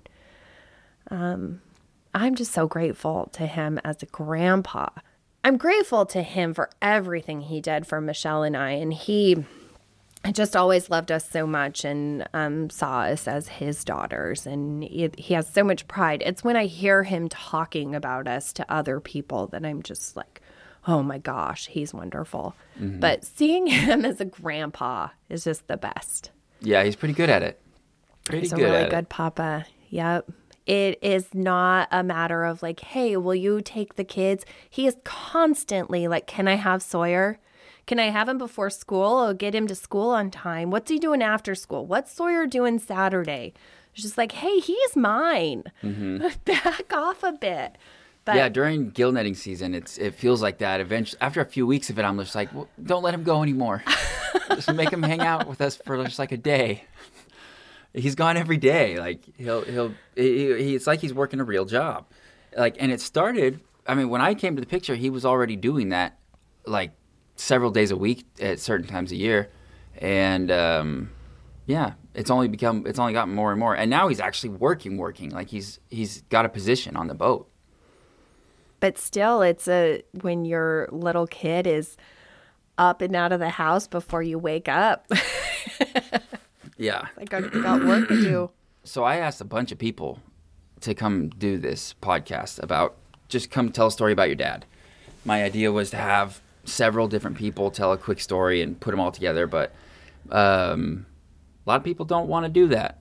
And I'm not sure if that's because they have, I know some of them, the reasons, but I don't know. It surprised me, honestly. I thought people would be like, oh yeah, I would love to. Relationships with your parents are tricky. Yeah. I don't have just one that stands out. I have this like cumulative memory, especially of my dad, because he was pretty out of my life at an early age. Yeah. Thinking of how big he was, though, that's just like really stands out to me. I remember my sister and I going to visit him in Junction City, and we took her car. She was probably 16. And she had this little red Toyota Paseo, which is a very small two-door little, the sports car of Toyota in probably the early 90s. Oh, I know it. And we were going to pizza, and he really had to fold himself into the passenger seat of this thing. Like, the chair was completely reclined, and the sunroof is open, and his arm is out the passenger side door, and I'm in the back seat behind my sister, just like really crammed back there because he's taking up the front row and the back row. It's like trying to force a gorilla into a Power Wheels. And I really don't want to make this sound like he was a particularly obese man. He was overweight, definitely at the end, but he was like a very active golfer, and he played basketball, and he was still playing co-ed sports like well into his 30s, maybe even 40s. I actually have lost track of the timeline there. No, 30s. Yeah, I think we saw that one picture of him in that box of stuff where he's like has a large beard and there's like chest hairs coming out of the top of his jersey, and I was like, was he in high school for this? So I don't think so. I think maybe actually he was like 20. The so rec leagues around here were just like, they went on for a while back then. It was funny. Yeah, no, he was He's just like towering over everybody. He was just a big man with a big voice, and I remember him singing. He had a den in our house in Seaview, and he would just like crank the Garth Brooks, and he liked to sing. That's cool. I didn't know. Actually, your sister said that briefly. We never went back to it, and that's cool. I love singing, and I love people who love to sing. It's takes a vulnerable person. Like it feels very open and exposed to sing. That's why a lot of people don't want to do it. I don't. It's hard. But when a big burly like guy, a big masculine guy is okay to be vulnerable and even goofy or silly, I love it. I think it's so cool. It's funny. I think that was a hard balance for him. So he was raised by a man who, my grandpa, who is also Dan Fithen, there was a lot of that like masculine, like boys don't cry thing. Toxic masculinity. Yeah, my dad and his brother Bob would fight, of course, but their punishment would be to fight each other, to box or to wrestle or to do push-ups. So it was always this like head to head. They were bred to be like fighters. And I think Bob was actually a very good fighter. My dad was more of a gentle giant. He used his size. There was always jokes about his friends kind of getting into mischief, just like talking a big game or starting bar fights. And then my dad would be the one who'd have to kind of like step in and like part the mobs of people with his size. That's a useful person to have around.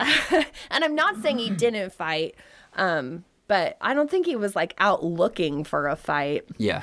At least in my memory. But yeah, no, he was big, and yeah, I don't know. Yeah, I feel like if I needed to like defend myself and fight somebody, I'd do all right. You got plenty of black powder hidden away in there and just waiting for someone to light a match. Which me and Michelle talked about this a little bit, but me fighting? No, just about our personality styles as individuals, like you, her, and me, just relating back. But how you're both very okay with everything. Everything's fine till it's not, and then it's like, watch out. And she said that she called it the Barbara, something had to do with Barbara, your grandma, and yeah. And I totally related. I was just like, oh my God. It's like you've known Melissa your whole life.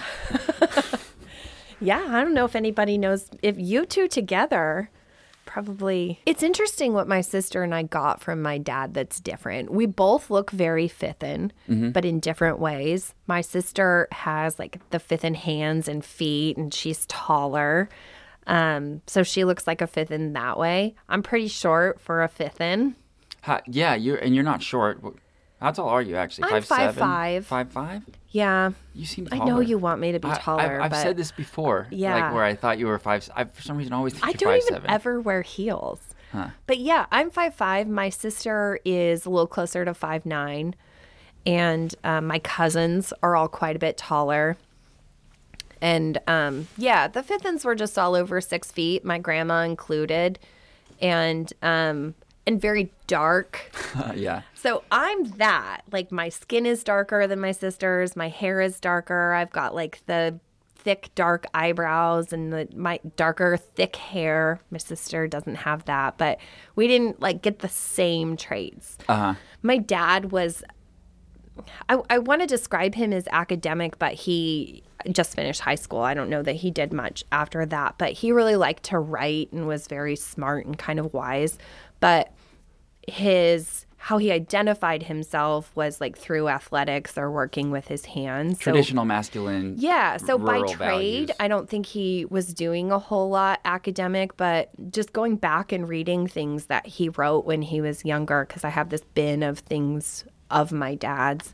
He was very smart. Where did he grow up? So he was born in Boise, Idaho, but grew up here on the peninsula. Okay. Yeah, And so then- both places are like not academic cultures. That's Right. what I was thinking. Do you think he would have been a totally different person if he grew up in like Palo Alto, California, or somewhere next to a big university? Yes. Yeah. Well, and his upbringing was very reflective of the dad who raised him. His dad died. He had a heart attack while clam digging when my dad was 15. Was he there? And I don't actually know. I wish I knew these things, but I It's don't. traumatizing either It way. was something my dad never liked to talk about. He died on Valentine's Day. Valentine's Day Jeez. was like a sad day in my family. And it was my dad and his brother who was 2 years younger, and they were very close. Well, then my grandparents had a surprise baby who was 2 when their dad died. My Uncle Jeff was 2. And Okay. so he is a very different person than my dad and Bob were. He is not that like bruiser of a fifth-in man. He was never like the kind of athlete those guys were. My Uncle Bob was like a little All-American. He was not little, but I think little school All-American. I guess he was a hell of a football player. I've heard that. So I think he would have been a different person if he had been raised by just his mom, who played the organ at the Lutheran church. And I mean, she was a pretty hard woman too, but Another musician, though. yeah. There was always music in our lives. But he really put sports on me. I was going to be the basketball player. And my sister did piano lessons. And my grandma Margaret, I think, always preferred my sister because she liked to watch musicals with her and play the piano. Which you would have done, but that just wasn't your gig. They just put this like sports hat on me. Yeah. But you like musicals and that kind of stuff a little bit. I do. Yeah. Do But you my think- sister would grow up to become Maria in The Sound of Exactly. Music. So she won awards for they that would have loved her performance, so- more. I don't know about my dad, but my grandma Margaret certainly preferred her when she was around. Were you a serious kid? Were you like business oriented? And because you're both, like, to me at least, but I know, and to your students, like you're a kindergarten teacher. Right. You can be a goofball and it's like a tap you can turn on. But were you like a goofy kid, or were you like a Sawyer or an Elsa? I was way more a Sawyer. My sister was goofy enough for both of us. Uh-huh. I don't know why, but I always felt like I needed to keep her in check and like wrangle her in. All these different kids, so childish. Oh my gosh, such a Sawyer though, right? Uh-huh. That's how he acts now, yeah. And then my sister I was terrible to her sometimes. She really went out of her way to just annoy the shit out of me. I feel so bad about being a dick to my brothers and sisters. Michelle brother and admits sisters. now when I'm apologetic, just like, gosh, I shouldn't have done that to you or said that to you. That sounds terrible. And then Michelle would be like, well, in your defense. Yeah, little brothers and sisters can get under your skin. Yeah.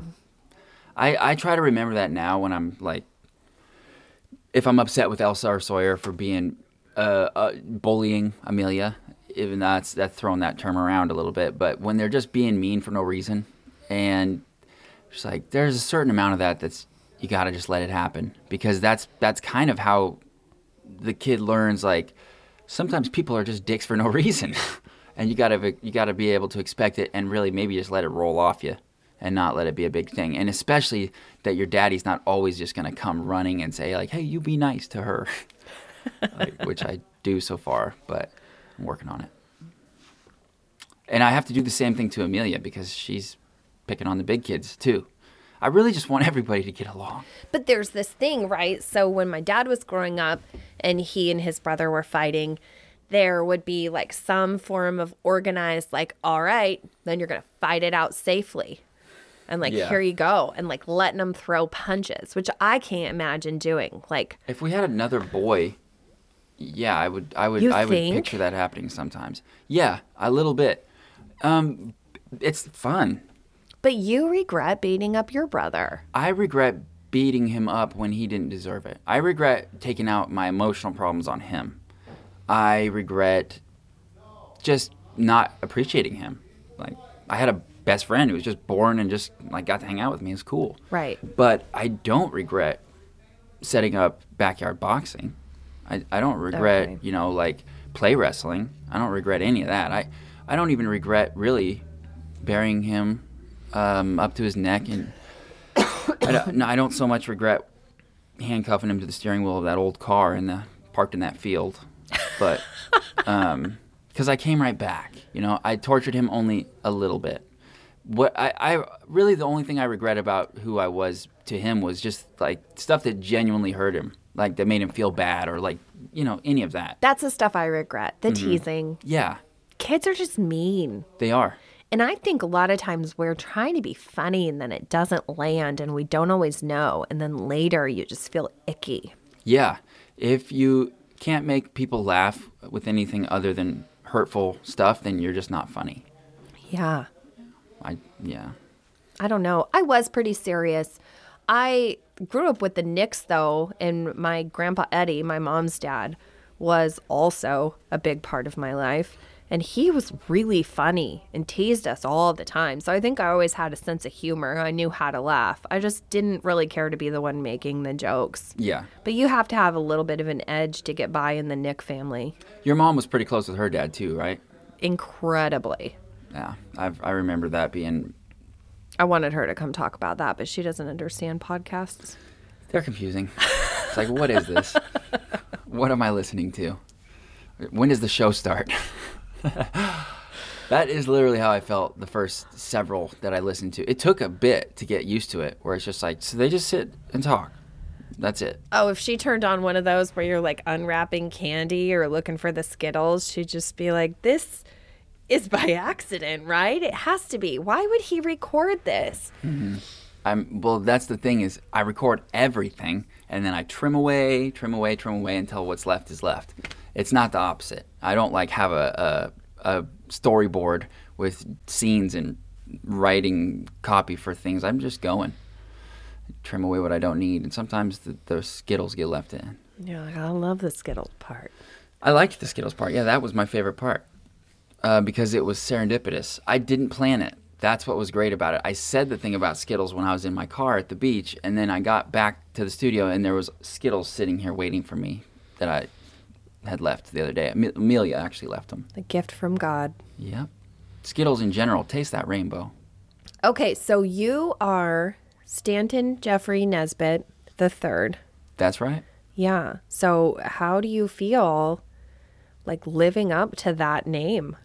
I like it, actually. I identify strongly as a Stanton. Yeah, and you fought pretty hard to name Amelia Stanton the fourth. Well, I thought Stantonette had a real nice ring to it. Stantonette Jeffrey the Fourth. We call her Jeffrey for short. No, I didn't consider, even if I had a boy, I was going to let the Stanton tradition end. Just mostly because it's just so cool that I didn't want to have to compete with my own child for coolness. I didn't want them thinking they were as cool as me or even close. How did it feel growing up as Jeffrey or Jeff with a dad who's Jeff? Well, it was very context dependent. At my home, I was always Jeffrey, and with my mom and actually my dad and anyone who I grew up around, actually. My old childhood friends, they still call me Jeffrey too sometimes. And I'm fine with it. It's a term of endearment. If you call me Jeffrey, I better love you. Because if I don't, I now hate you. Okay. Because you call me something that you're not welcome to call me. And, I'm just kidding. I don't hate anybody. But I don't like being called Jeffrey by people who I don't know. And I especially don't like being called Stanton by people that I do know. That bothers me probably the most. Because it's not, I know it's my name, but I think of it more like my college degree. It's something that I have, and I own it. It's mine forever. No one can take it away from me. But I don't choose to be identified as that. Like, it's just part of the package. But yeah, like people at the DMV or the library, they can call me Stanton. Because that's what it says on the paper. They're just doing their job. How would they know? Did you feel closer to your dad because you have his name? I don't know. I only have my own experience to go by. But I think that probably. I remember when I was young especially, and he used to dangle the birthright in front of me and just, let me know that I had the advantage as the firstborn. If you played your cards right, you were going to inherit everything he owns. The whole fortune. And, since then, I've lost a few of these battles, and I don't know, I'm probably still close to 50%, but I don't know, Jacob Jedediah, he's taken some of that from me. Some of the birthright has gone to him. And actually, now that I think about it, you're probably right, and we did probably connect on that name thing, because really, him and Jake are really compatible as personality types. They've always been super tight, just automatically, because they're into the same stuff. They share the love of cars. Yes, and I love cars too, but not in the same way like they do. They're really good at working on them. Both of them grew up watching their own dad work on cars for a long time. I will never, ever punch my dad in the face. Like, he used to always try to get me to as a teenager. Like, when I would be giving him attitude and it was pissing him off, you could tell he wanted to fight me just to reestablish dominance. But I never took that bait because he kicked my ass. Even now, as an adult, where I'm definitely stronger than him, and if I just met him for the first time as a stranger, I would have zero question. It was like, oh yeah, I better protect this sad old man.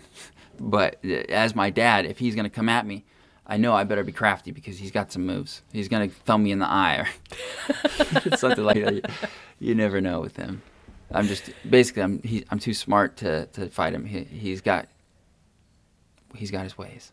Okay, well, tell me how you feel about being the dad to teenage girls. Because scared. That is coming. Yeah, I feel actually very nervous about that. Because, honestly, it's because this world's a scary place. And also, it's hard to be a dad to girls without, acknowledging their vulnerability in the world. And to acknowledge their vulnerability is to acknowledge that they're different, and to acknowledge that there are fundamental and inherent differences between boys and girls, which I think is not allowed anymore. I might already be canceled just for saying that.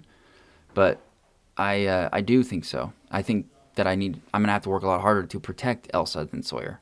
This is something I know my dad dealt with, just in that, girls can do anything boys can do kind of way, except there were things he didn't want me to do. Yeah. When I expressed wanting to fish, I really wanted to go to Bristol Bay with him because that's where they make all the money.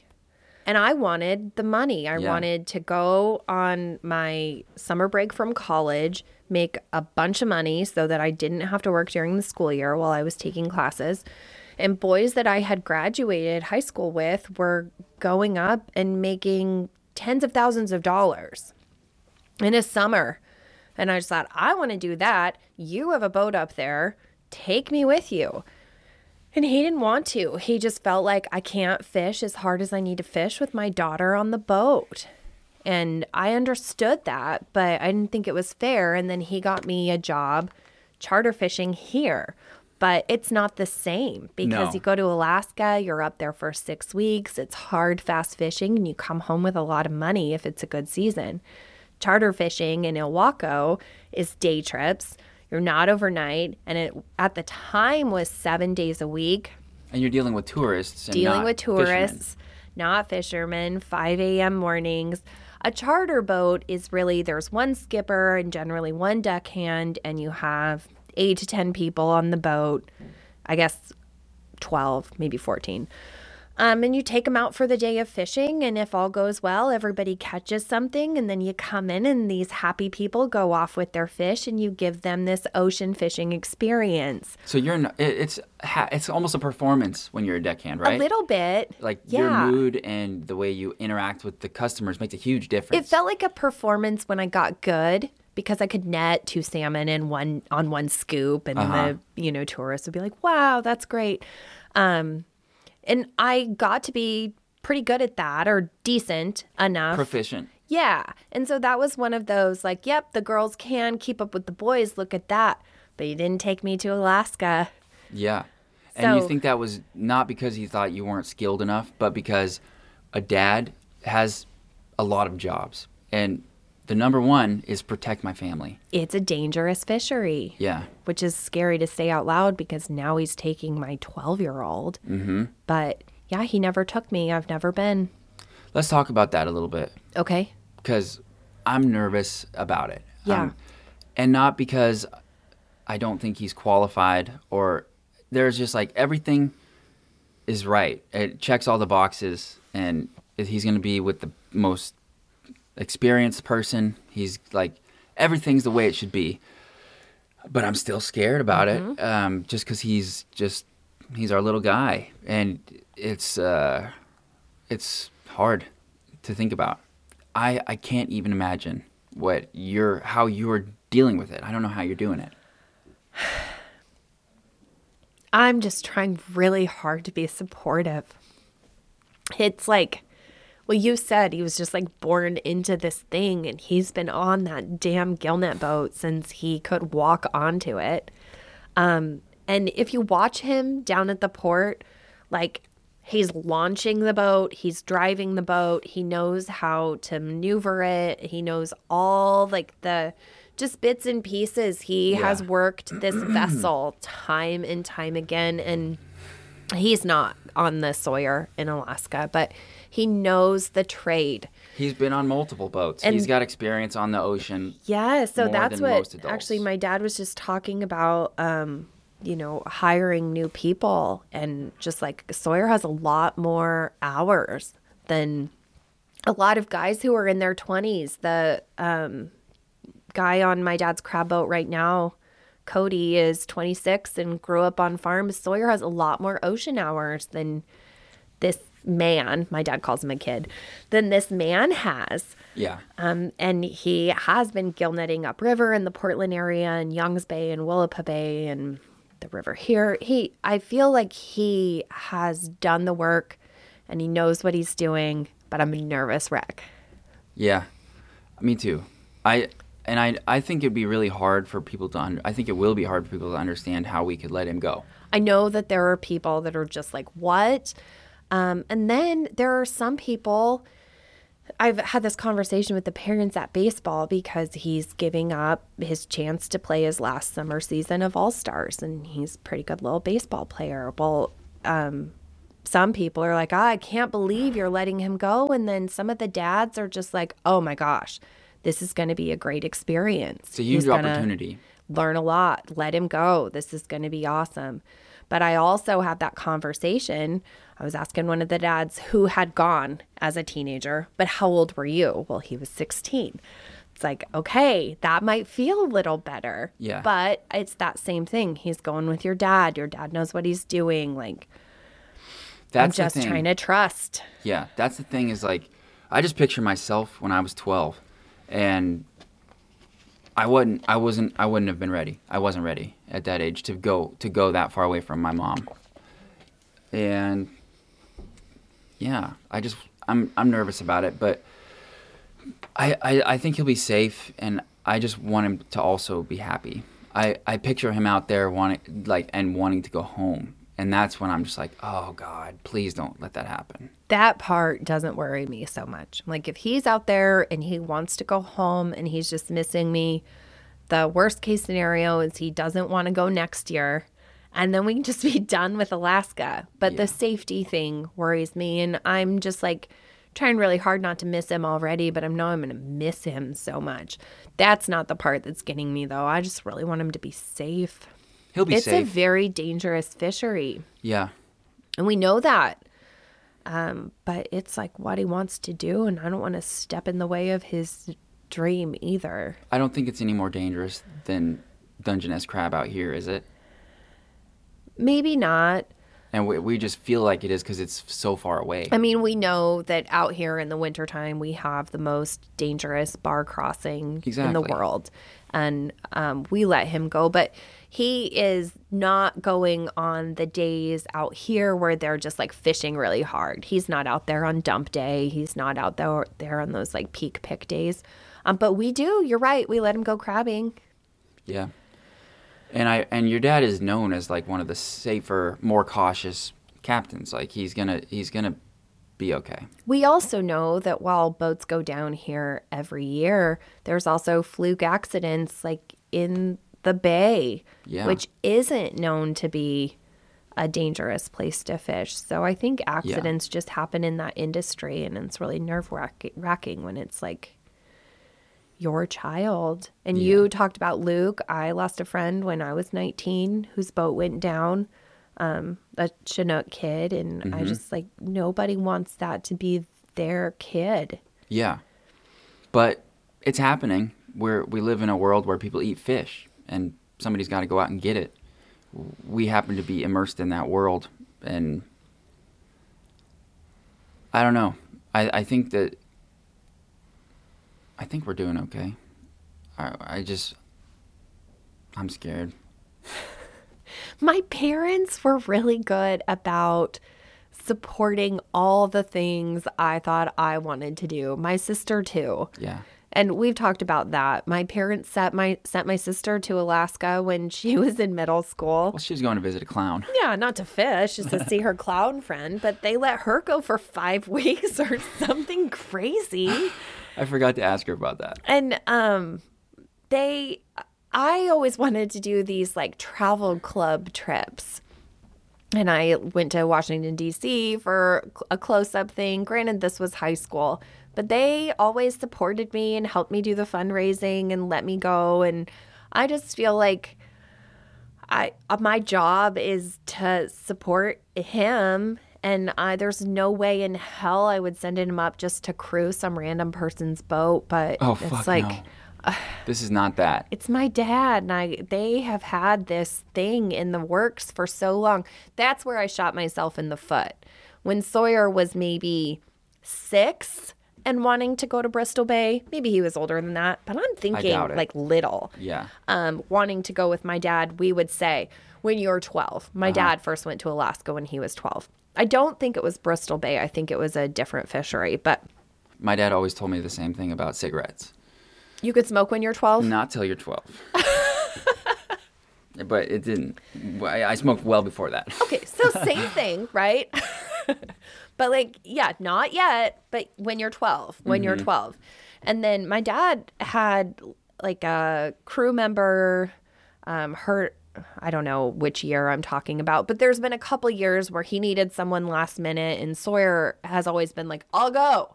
Give me a ticket, I'll go. And it's not like, okay, you'll get 2, but you got to wait till you're 12. Well, now he's 12. Yeah. And it just seems like a horrible thing to take away from him because he's put in all the work and he's been so focused. He did what we said he had to do. He grew and he worked and like.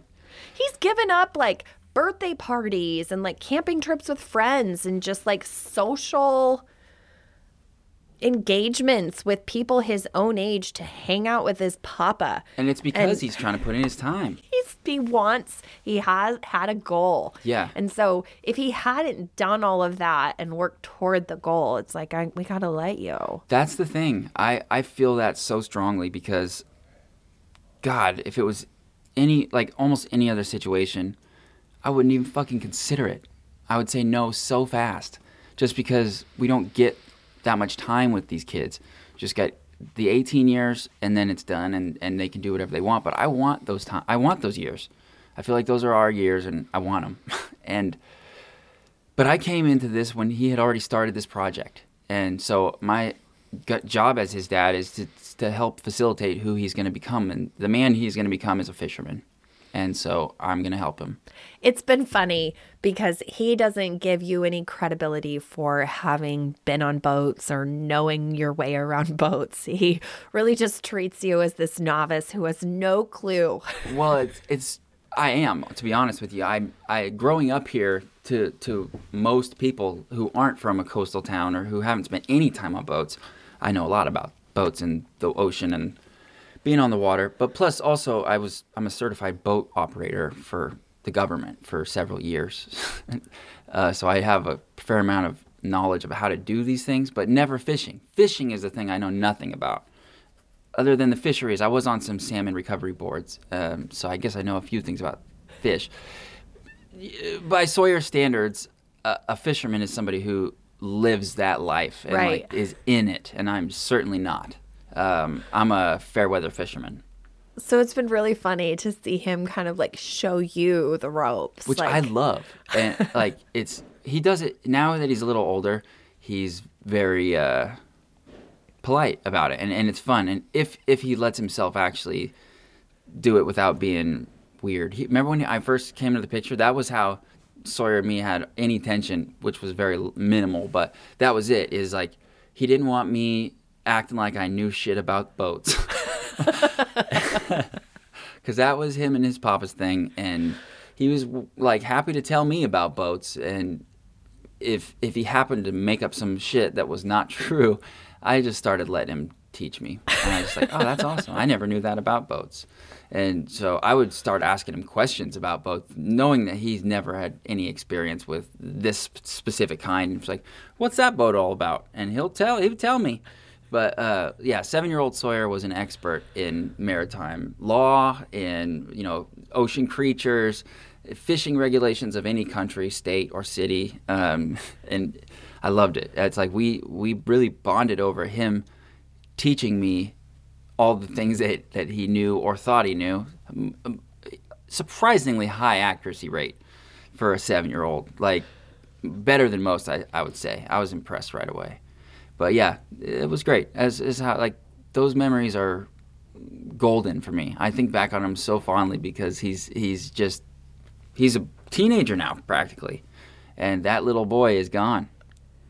But yeah, he's still in there. He'll still tell you a thing or two. I find myself reminding him though, thinking about some of that. Like Sawyer, I worked on the ocean every day for 2 summers. Mm-hmm. I know. He didn't want to give me credit for any of that. Yeah. He's like, oh, man. Yeah. I feel him becoming a teenager, and like mostly conversationally. Like he's starting to do that teenager like, well, I don't know, whatever thing. And I'm just like hyper aware of it because I'm looking for making sure he's not going to get depressed. So many depressed kids. It's ridiculous. Like looking at the data on social media engagement and how it's affecting our youth scared the shit out of me. So I'm trying really hard to just be involved with the kids' emotional health. So I'm asking them, maybe too much, how they're doing. And Sawyer has either he's gotten annoyed with that and started to think of it as nosy, or he's just like a teenager. I have taken his phone away though. I'm watching him just like, he has 2 things. He'll obsessively check Snapchat. And in his defense, his friends like to spam things. So there's always something. But I don't think we need to check Snapchat all the time, which I was very opposed to letting him have, but I gave in because that is his baseball group text. Yeah. They text in Snapchat. They have this group called The Boys, and I look at it from time to time, and a lot of it is dumb stuff, like about Mexican avocados, and they like put a bunch of emojis. It's kid stuff or 12-year-old boy stuff. Yeah. Nothing concerning. There's nothing pornographic. There's not a bunch of like profanity. Uh-huh. I feel like it's harmless, but I don't need him to be looking at it all the time. Give them one more year. I mean, some of those kids are already in middle school. Things got a lot filthier between 6th and 7th grade, and even more between 7th and 8th. By 9th grade, you're a degenerate. I have been aware of him deleting things that he was afraid were going to get him in trouble. Good man. So, but, I'm like glad for that. But the other thing is he has this app that tracks boats. Uh-huh. And he can And planes. see where, the airplane one he Give me the hasn't flight been number. so into. But the boats, he just got into an argument with my dad the other day about somebody who had already headed to Alaska. So he was like, I know they left. Their boat is in Westport. Look. And my dad goes, I know he didn't leave because I just talked to him this morning. Someone else is running his boat. But so is tracking people, Yeah. tracking boats. Oh, yeah, I realize that when he asks me regularly if he can go stand on the corner and look down the river to see boats coming in. And he's out there with his binoculars and his notepad.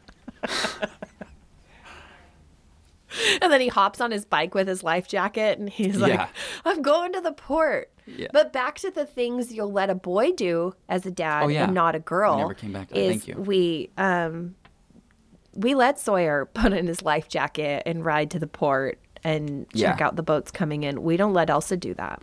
Yeah, and I don't even love letting Sawyer do it. Now 12 for some reason is a threshold that was important to me. 11 seems like, no, I'm not letting my kid at 11 just be alone in a city, even a small one. Because there's pedophiles and predators out there, and just, I'm not really willing to risk it. You know how easy it'd be for me to scoop up an 11-year-old as a grown man? I don't care who the 11-year-old is. It's not hard. It wouldn't be hard. I haven't done it. I gotta cut that out. Anyway, but a girl is just like different. I feel so protective of our girls and honestly of you too. And you're a grown up. You can protect yourself. But it's something in me that just thinks like the world is going to target you before it targets a boy. You have more to take in a primal way. And I hate to break it down to like such a biological thing, like we're animals, but we are. And girls are just a hotter commodity than boys. It's sad, but it's the truth. And I don't know. Oh, this whole podcast is terrifying me. Sorry. I'm like, You're feeling the dad thing? yeah, I just want to be able to protect our kids all the time, and you just can't.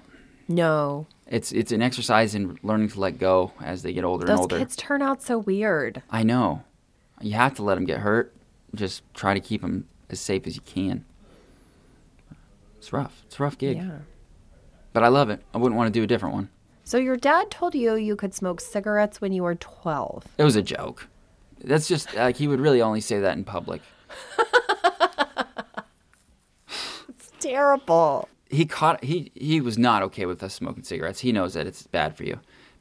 He caught us he caught me and Jake smoking cigarettes one time, and I think he was going to do the old like make you smoke the whole pack thing, so you never want to do it again. That negative attribution or negative association, and he couldn't do it. So I think he caught us and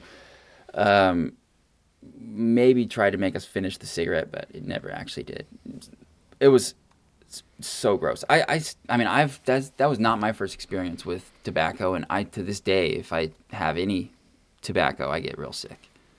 The first one was the chew that I ate when I was a little kid, but yeah, fuck nicotine. I've never had it. Oh, you'd love it. Isn't that bizarre? Yeah, not really. No, By the time I was coming up and through, everybody knew how bad it was for you. Mm-hmm.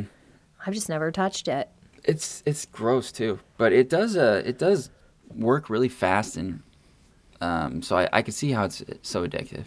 I smoked cigarettes for like one summer, and I would smoke a cigarette on the way to work, and I'd smoke a cigarette after work, and it didn't feel right. I felt like a poser, but it was waking me up, and then after work it was like a nice little drive home. But the high is weird. It like makes you feel dirty and kind of sick. It's like, but really sharp and witty. I felt funnier when I had a cigarette. I don't know why. It's true. I don't know. Maybe it's just me. It's just like the thing in your fingers. Could be some that, but I think it's the nicotine in my blood. It makes you think faster. It's a nootropic. Oh. It facilitates cognitive improvement. I feel like now we're promoting cigarettes, so you should cut that out. No, I'm not promoting Don't smoke, cigarettes. kids. Don't smoke. It's not worth it. But if you do want nicotine, there are ways you can get it without ingesting tobacco, like Lucy gum. If you use promo code AMP right now at Lucy.com, you get 10% off. Sorry, that's from a different podcast, but it is true. It's like, what are you talking about? You don't chew that. No, I don't. But Aubrey Marcus does.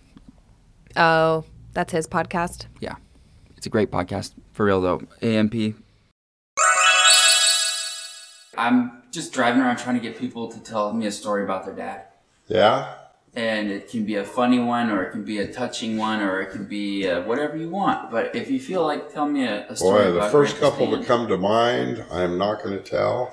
every single person has said that. Okay, I'll tell you a funny one. We used to go out when I was a kid. We had an old 65 Ford wagon. And every once in a while, Dad would say, hey, let's go out and do some shooting. Go drive around in the desert, and around the Columbia Basin. There were dirt roads all over out there where there's shopping malls and stuff now. But we're out there driving through the desert. We stopped shotguns for a while, hanging out. It was a hot summer day.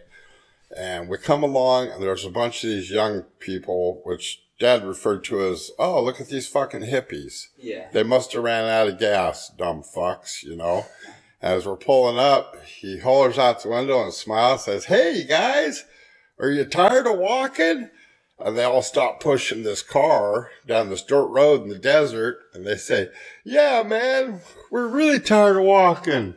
And he looks at him and he says, run a while. And he drives off. He just leaves him out there. Yeah. And if not, they probably started a communal living community right there in the desert. Yeah, well, it was the last day of school when I was in the 9th grade.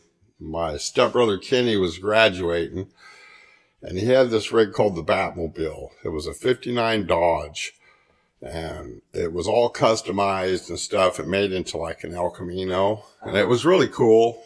Never quite finished, but it had a 383 Mopar motor in it, and an automatic that was fast. It was cool looking. Everybody called it the Batmobile. So me and a bunch of other kids are riding in the back of the Batmobile, and there's a couple of kids up front, and Kenny's driving. And we're going through town. We're throwing water balloons at people walking, cars, whatever. Doing what kids do. And I see my dad coming down the road the other way in his 38 Pontiac. And I tell everybody, don't throw anything at this guy. Don't. He'll shoot us. Don't do it. And this girl, her name was Crystal. She grabs a balloon and she hucks it as he's going by, and we're going opposite ways. And it flies in, hits his windshield and shatters it. Oh my God. Yeah. And Kenny just immediately pulled over. And then the old man whipped that 38 Pontiac around and come up behind us. And he come walking real fast and hard like he does when he's going to hurt somebody. And was grabbing Kenny and jerking him around inside the car and everything, and kind of figured out what happened. Then he kind of mellowed out. He worked with this gal's dad on the railroad. And he ended up paying for the window, and we put it was flat glass. It was no big deal, but yeah. And we knew how to change it, so. Yeah, but it was scary. Yeah, that moment It was scary. like, Oh, fuck, here he comes. Too late. Yeah, I jumped out of the back of the rig and took off running. Oh, Yeah. And then I was hiding behind some bushes down the street watching until the old man got in his car and left, and then I ran back up and hopped back in the back of the Batmobile. Not as scary as he used to be. no. And even, I've been living with him the last 3 years, and when I first moved in, he'd want to act like a kind of an arrogant dickhead and stuff. And he's always kind of done that. And then if you contradict him or he interrupts you and you just keep talking, he just starts screaming. And nowadays, I just turn around and scream right back at him. And you've seen me when I'm real mad. I kind of froth at the mouth and I lunge and I feel violent, you know. And I've seen it in his eyes. He's scared. And now he doesn't do that anymore.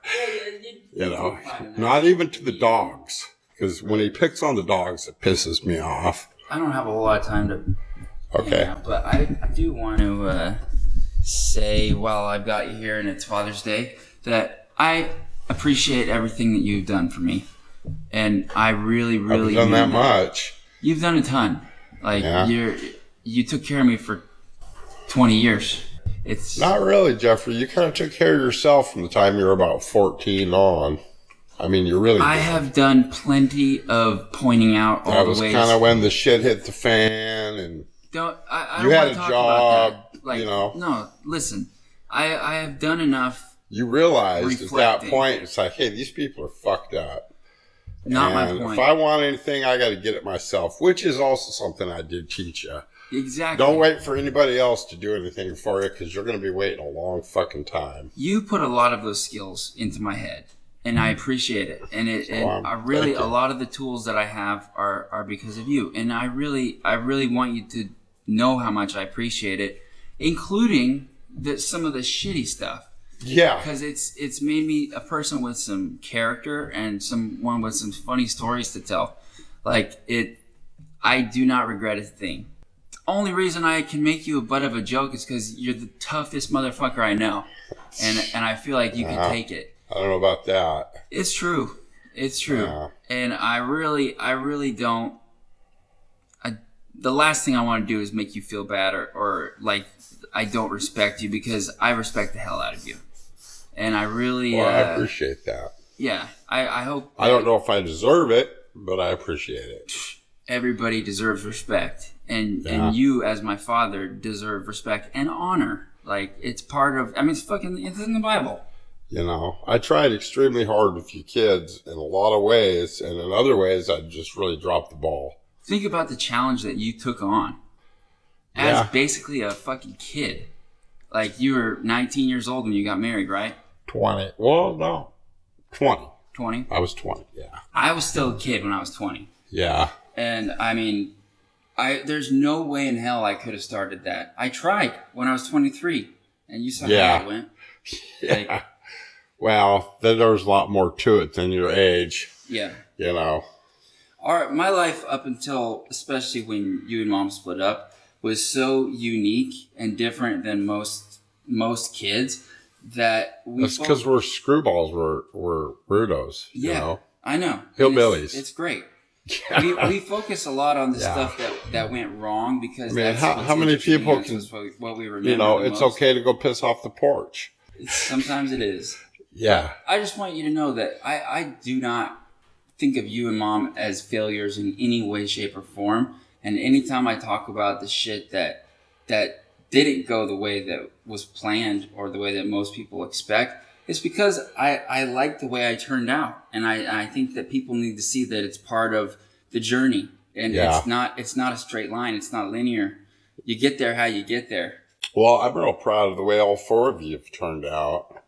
You know, so that's, you know, like the best accomplishment of my life has been you kids. Well, I feel that. Like, I was talking to Melissa about that in her little Father's Day section, but you give me the shirt off your back, and I never. I might get you one out of the rag bag. Well, you give me. I think the one I'm wearing is probably way too big. It's too short for me. Yeah. But I don't want my belly hanging out. But my point is, like, you've never hesitated to give everything you could to help your kids, and you can cut yourself some slack for the fact that you happen to still have some of your own personal demons, and you're a dad. So, like, you can't just force yourself to heal and then you did your best, and that's Not always. Not always. I'm talking about with your own personal struggles. Like you worked with what you had. Yeah, I don't know. That sounds kind of like a cop-out to me. I mean, a person's got to be responsible for the decisions you make and the actions you take. Yes. You know, and sometimes you even know they're bad when you're doing it, and you're thinking like, it'll be all right. No one will notice or whatever, but it's not all right. It's not. No. You got to follow your conscience and let your conscience be your guide. You know, I'm not mean to give you a bunch of cliches, but they're cliche. That's for a good reason. one. Yeah. You know, because your conscience will tell you if you're doing good or bad. And I've ignored mine a lot. Well, you taught me not to ignore mine. Yeah. So you're sending it down the line, generation by generation. Maybe we'll keep improving. And a couple generations down the line, we might make some good people. It's like that old Leonard Skinner song, "Be a simple kind of man," you know? Yeah. So, good advice. It is. You're right, though. You know, life gets complicated. I can see your life's very complicated. Yeah, it is. More so all the time. So, don't get in over your head, man. It's hard to know. Because all of a sudden it all comes crashing down on you, and it's like, shit, what am I going to do now? You know? I know. Fear of that has kept me from doing anything fun for a lot of my life. Yeah. I'm done with that shit. I really am trying to just like not live in fear. Because that's a horrible way to live. Yeah. You know? And it's hard because there's a lot of threats out there. Yeah. But no, I think about this often, that the mix of the amount of selfless love that my mother is willing to give others. She knows that that's the way you're supposed to be, to put yourself last, be humble, give. Right. And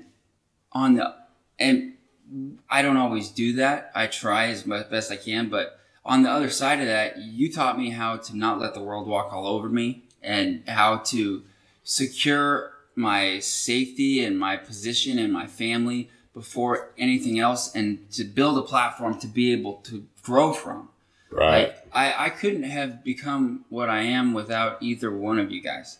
But I'm also not speak the proper Christianese. Yeah, I go out of my way not to do that. Yeah. It turns off. That was the problem I always had with church, is so much of it was so much posturing and power tripping and all that stuff among people.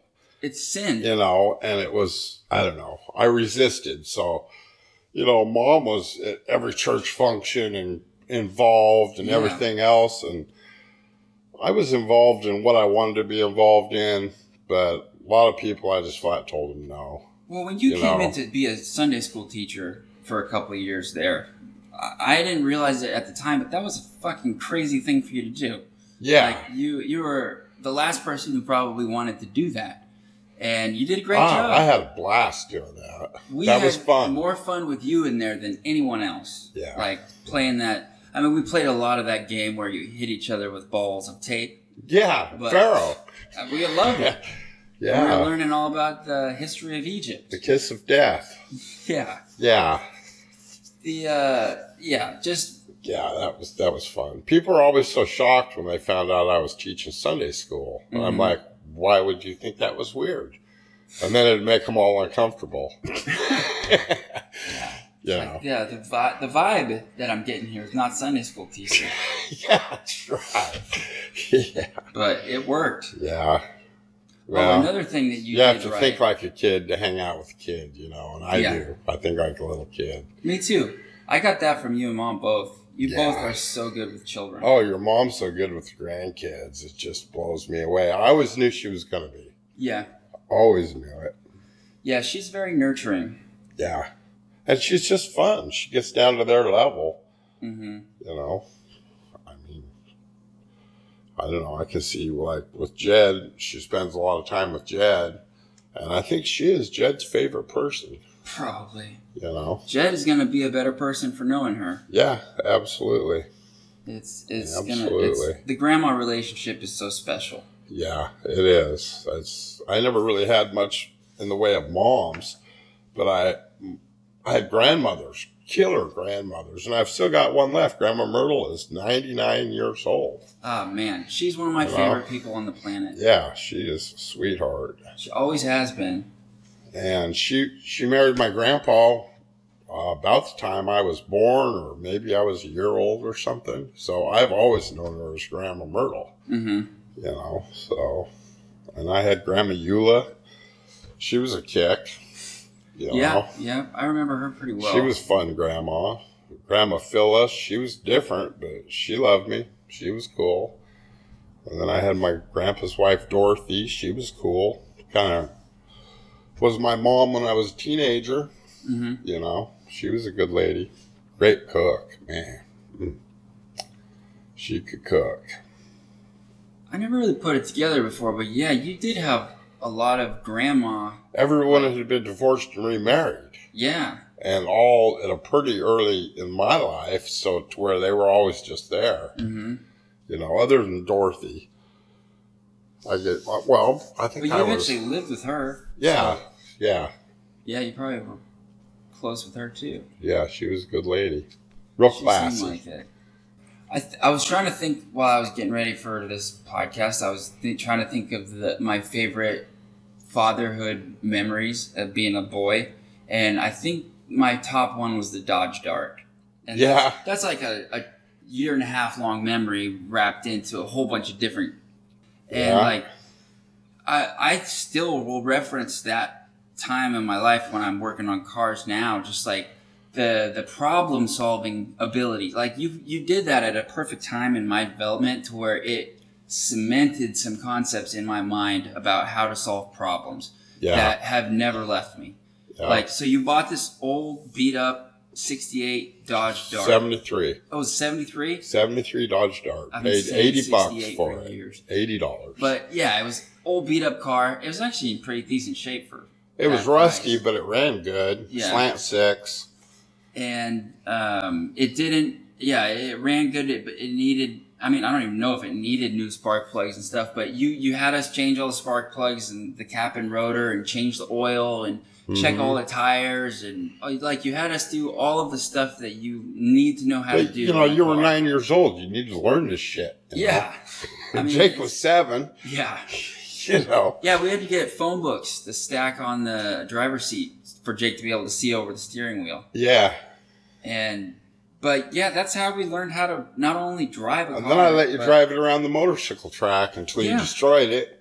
That parking lot was the perfect size because It was 4 acres. we could get going fast enough to really have some fun and thrash, but not fast enough to where we were going to kill each other. Yeah. And yeah, that was fun. We were going over little jumps and stuff in that car. Yeah, Like, that's how our right front wheel and the A-arms got all bent up, yeah. you know. With Christian Bassey was there. That Yeah, day. right. That was the last time we got to run the old dart loop. Yeah. That pretty much killed it. Yeah. But they, you know, Dodge Darts are tough, but they're not made to go over motorcycle jumps. Yeah. You know. I was really excited in I think 2012 when they started putting the Dart out again. Yeah. I was like, I'm going to buy that car just as a throwback. But Yeah. You know, the memory I have most, I always thought when I made you the most happy was when we went up to Grandpa Donnie's in Vancouver and I bought that XL600 Honda from him. uh-huh. And then I think I was looking for a helmet. And we went to Portland Cycle and they had that little Suzuki DS80 Mm-hmm. left over from the year before. They had 2 of them there. And you were sitting on it and stuff. And I was looking at it. I had a big pocket full of money. And I'm like, wow, that's cool. Something told me just buy it. And I said, you like it? And you're like, yeah. And then Uncle Chris started it up In the store. in the store and pissed the salesman all over. And I was filthy dirty. You kids were dirty because we'd been working at the shop and then ran up there to grab that other motorcycle. And they thought, oh, these fucking jokers don't got no money or Looky-loos. nothing. And then they'd come in and start the motorcycle in the store and all this. And the guy started giving us a bunch of shit. And I said, how much you want for it? And he's like, oh, well, it's $1,900. And I said, oh, you can do better than that. I'll give you $1,200. It's last year's bike, you know. And he's like, oh, no. We settled on $1,420. That's such a good deal. And I bought it, and we took it home. And all the way home, we had it all strapped down in the back of the van. You sat on it like you were riding it as we're going down the road. You made me get off. I remember when we yeah, got it was back dangerous. on the freeway. Yeah, you made me get off, and I was in the front seat, and I just turned my head around and just stared at it the whole way home. You couldn't believe it. Yeah, I was in love. The same thing when we bought Jake's bike. I was at Longview for a paint seminar at Evergreen Paint, and the cycle shop's across the street. And of course, I show up everywhere a half hour early. So I wandered over there, and I've been wanting to get Jake a bike because he had the 50. Yeah. Even though I had rebuilt it and everything, it was too small for him. It was too slow. He couldn't It was keep too up. slow, yeah. And so I went in there, and I'm looking around, and I'm bullshitting with the guy. And once again, I had a pocket full of money. And it was like, you know, I ended up not going to the paint seminar. I bought the motorcycle, brought it back to the shop, did all the, you know, looking it over and checking it out, starting it up and rode it and everything. And That was a Yamaha, right? yeah, a little Yamaha PW80. PW. Yeah. Which was a great little bike. Yeah, it was. For Jake, he wasn't very old. Oh, yeah, because it was an automatic shift. Yeah, no right. clutch. No clutch. That was cool. Man, Yeah. Jake was a good rider. Yeah, he was. He naturally was just more brave. Yeah. I couldn't do... Oh, I never forget how coming down that big hill up in the logging roads, up by Bricks Road. Uh-huh. And we're coming down, there's deep ruts, and there's like a 400-foot drop off. I was so scared I crashed on purpose. Jacob comes bombing down. That was before I rebuilt the front end and the brakes and everything on that little 50. And he's just balls to the wall coming down that hill and just rode it out like a pro. And I was thinking he was going to die right there. You know, it was scary. Yeah, the first day he ever rode a motorcycle, he almost crashed into that big trailer. That trailer, yeah. And we didn't have a helmet, so I had strapped a hard hat onto him, made a chin strap for it. And I'm running out there screaming, stop, stop, you know. And not expecting he's him like, to what's the rip it problem? up. You know, Yeah. I'm like, fuck, you came within a foot of the tongue of that fucking trailer, it would have killed you. You know? Yeah, he's always been pretty brave. That's why I didn't continue with the motorcycles, because, you know, possibly both of you were going to get hurt and Jake was going to get killed. That's the reason I haven't bought a road bike. Yeah. Is because I don't trust someone not to run me over. Yeah. But I really, really want one. Oh, yeah. There's nothing like it. I just can't do it. I think, I just think of how mad I'd be at myself if I fucking died. Yeah. Yeah, I've had some close calls on that 600 and on that Honda Shadow, the 1100. Yeah. Where I was just, you know, going 100 miles an hour or better. Yeah. And shit happens. All and of that a sudden. probably feels really good at the time. Yeah, it does. But then when you're like, oh, fuck, I went too far. I'm going to die. And somehow you make it through. And it's like, I got to quit riding bikes. That's the same thing that happened with drugs. Yeah. Like, you can only have so much fun, and then you start realizing it's going to kill you. Yeah. Yeah. And kids did that, both of those to me. I don't want to die.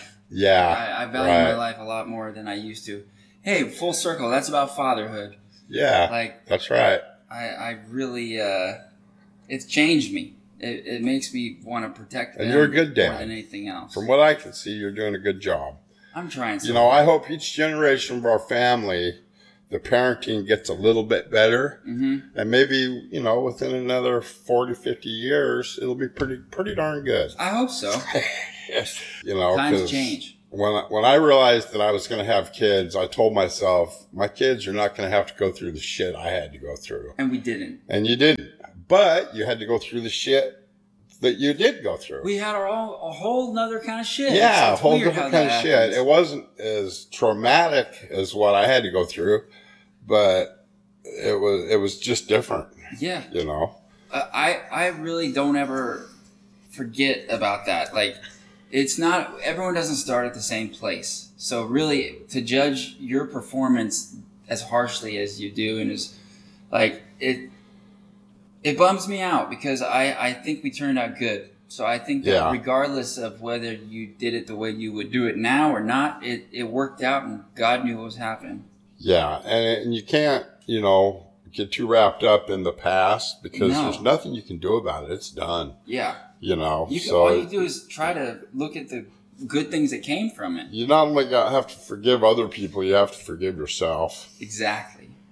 And that's exactly right. I have. I mean, it doesn't mean you don't have regret. No. And you learn from it. You don't do it again, hopefully. But you can't let it control your future. No. And they keep you in a prison. No. It's just... Nope. Yeah. But yeah, like the fact that you basically rolled right out of a very traumatic 20 years and started a family fresh off that. Yeah. So like you started a business also. Yeah. That's the thing. Like I'm 32 and that's the concept of starting my own business scares me. And if I would have been as good of a businessman as I was a body man, I would have done a lot better.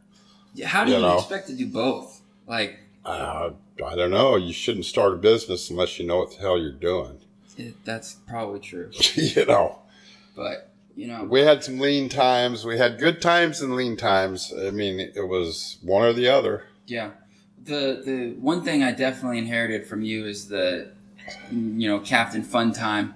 When you got a pocket full of cash, it's so hard not to be like, yeah, sure, everybody get dessert. Yeah. Like, yeah, let's go find some prime rib. It just feels Remember good. that time I took your kids and all the neighbor kids. The neighbor kids too. We all hopped in the van and drove around Astoria until we found somewhere that had prime rib. Yep.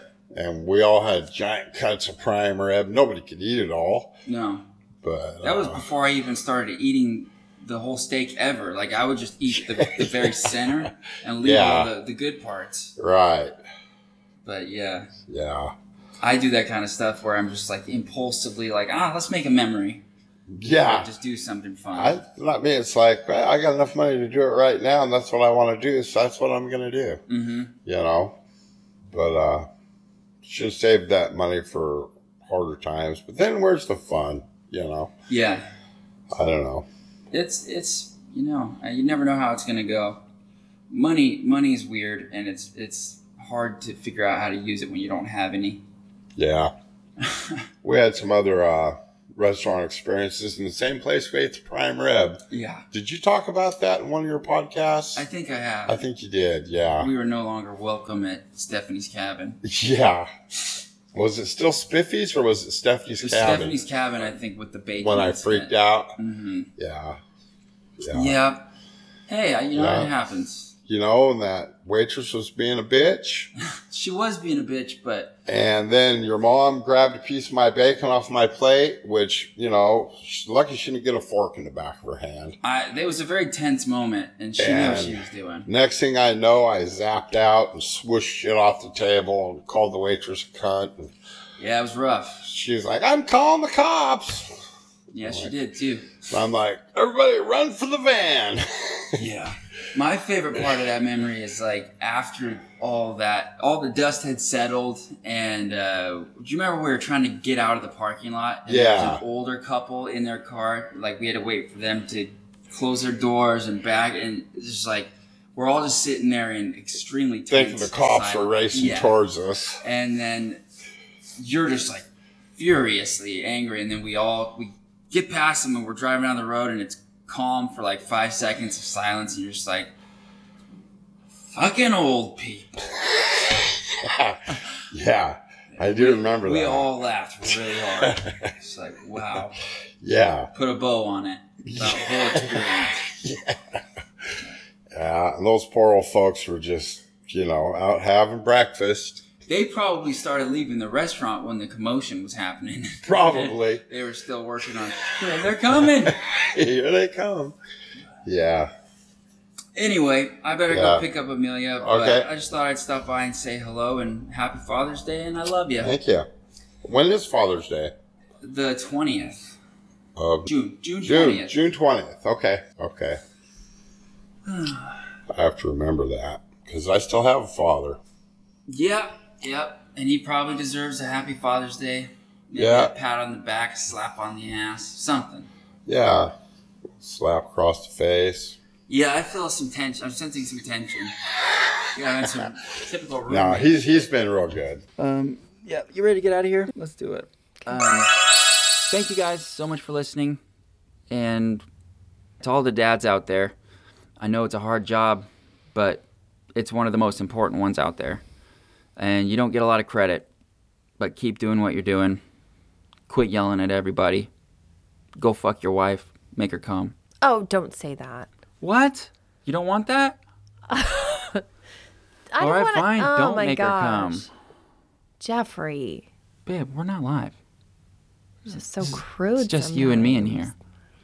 I mean, I say so much worse. make love to your wife. I want to shout out the dads, though, that are like doing the dad thing, like the dads that are coaching their kids stuff and showing up for the things.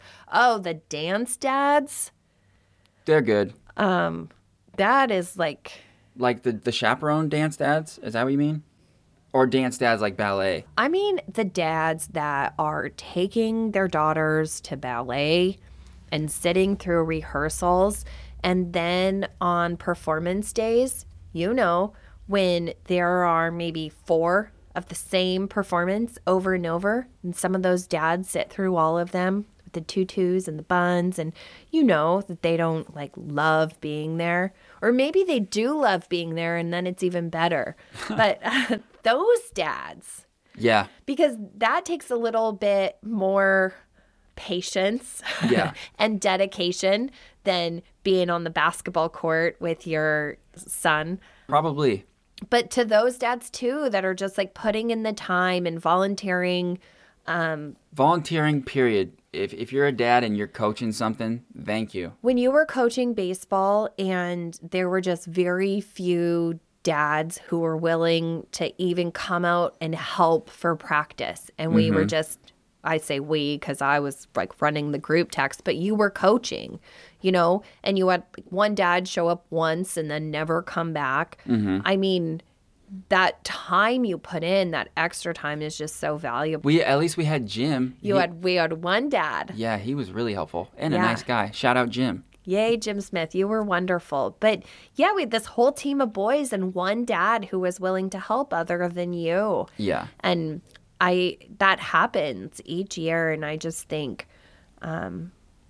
good job to those of you who are showing up. Yeah, because you probably have other stuff to do too. So it's a lot of sacrifice. Absolutely.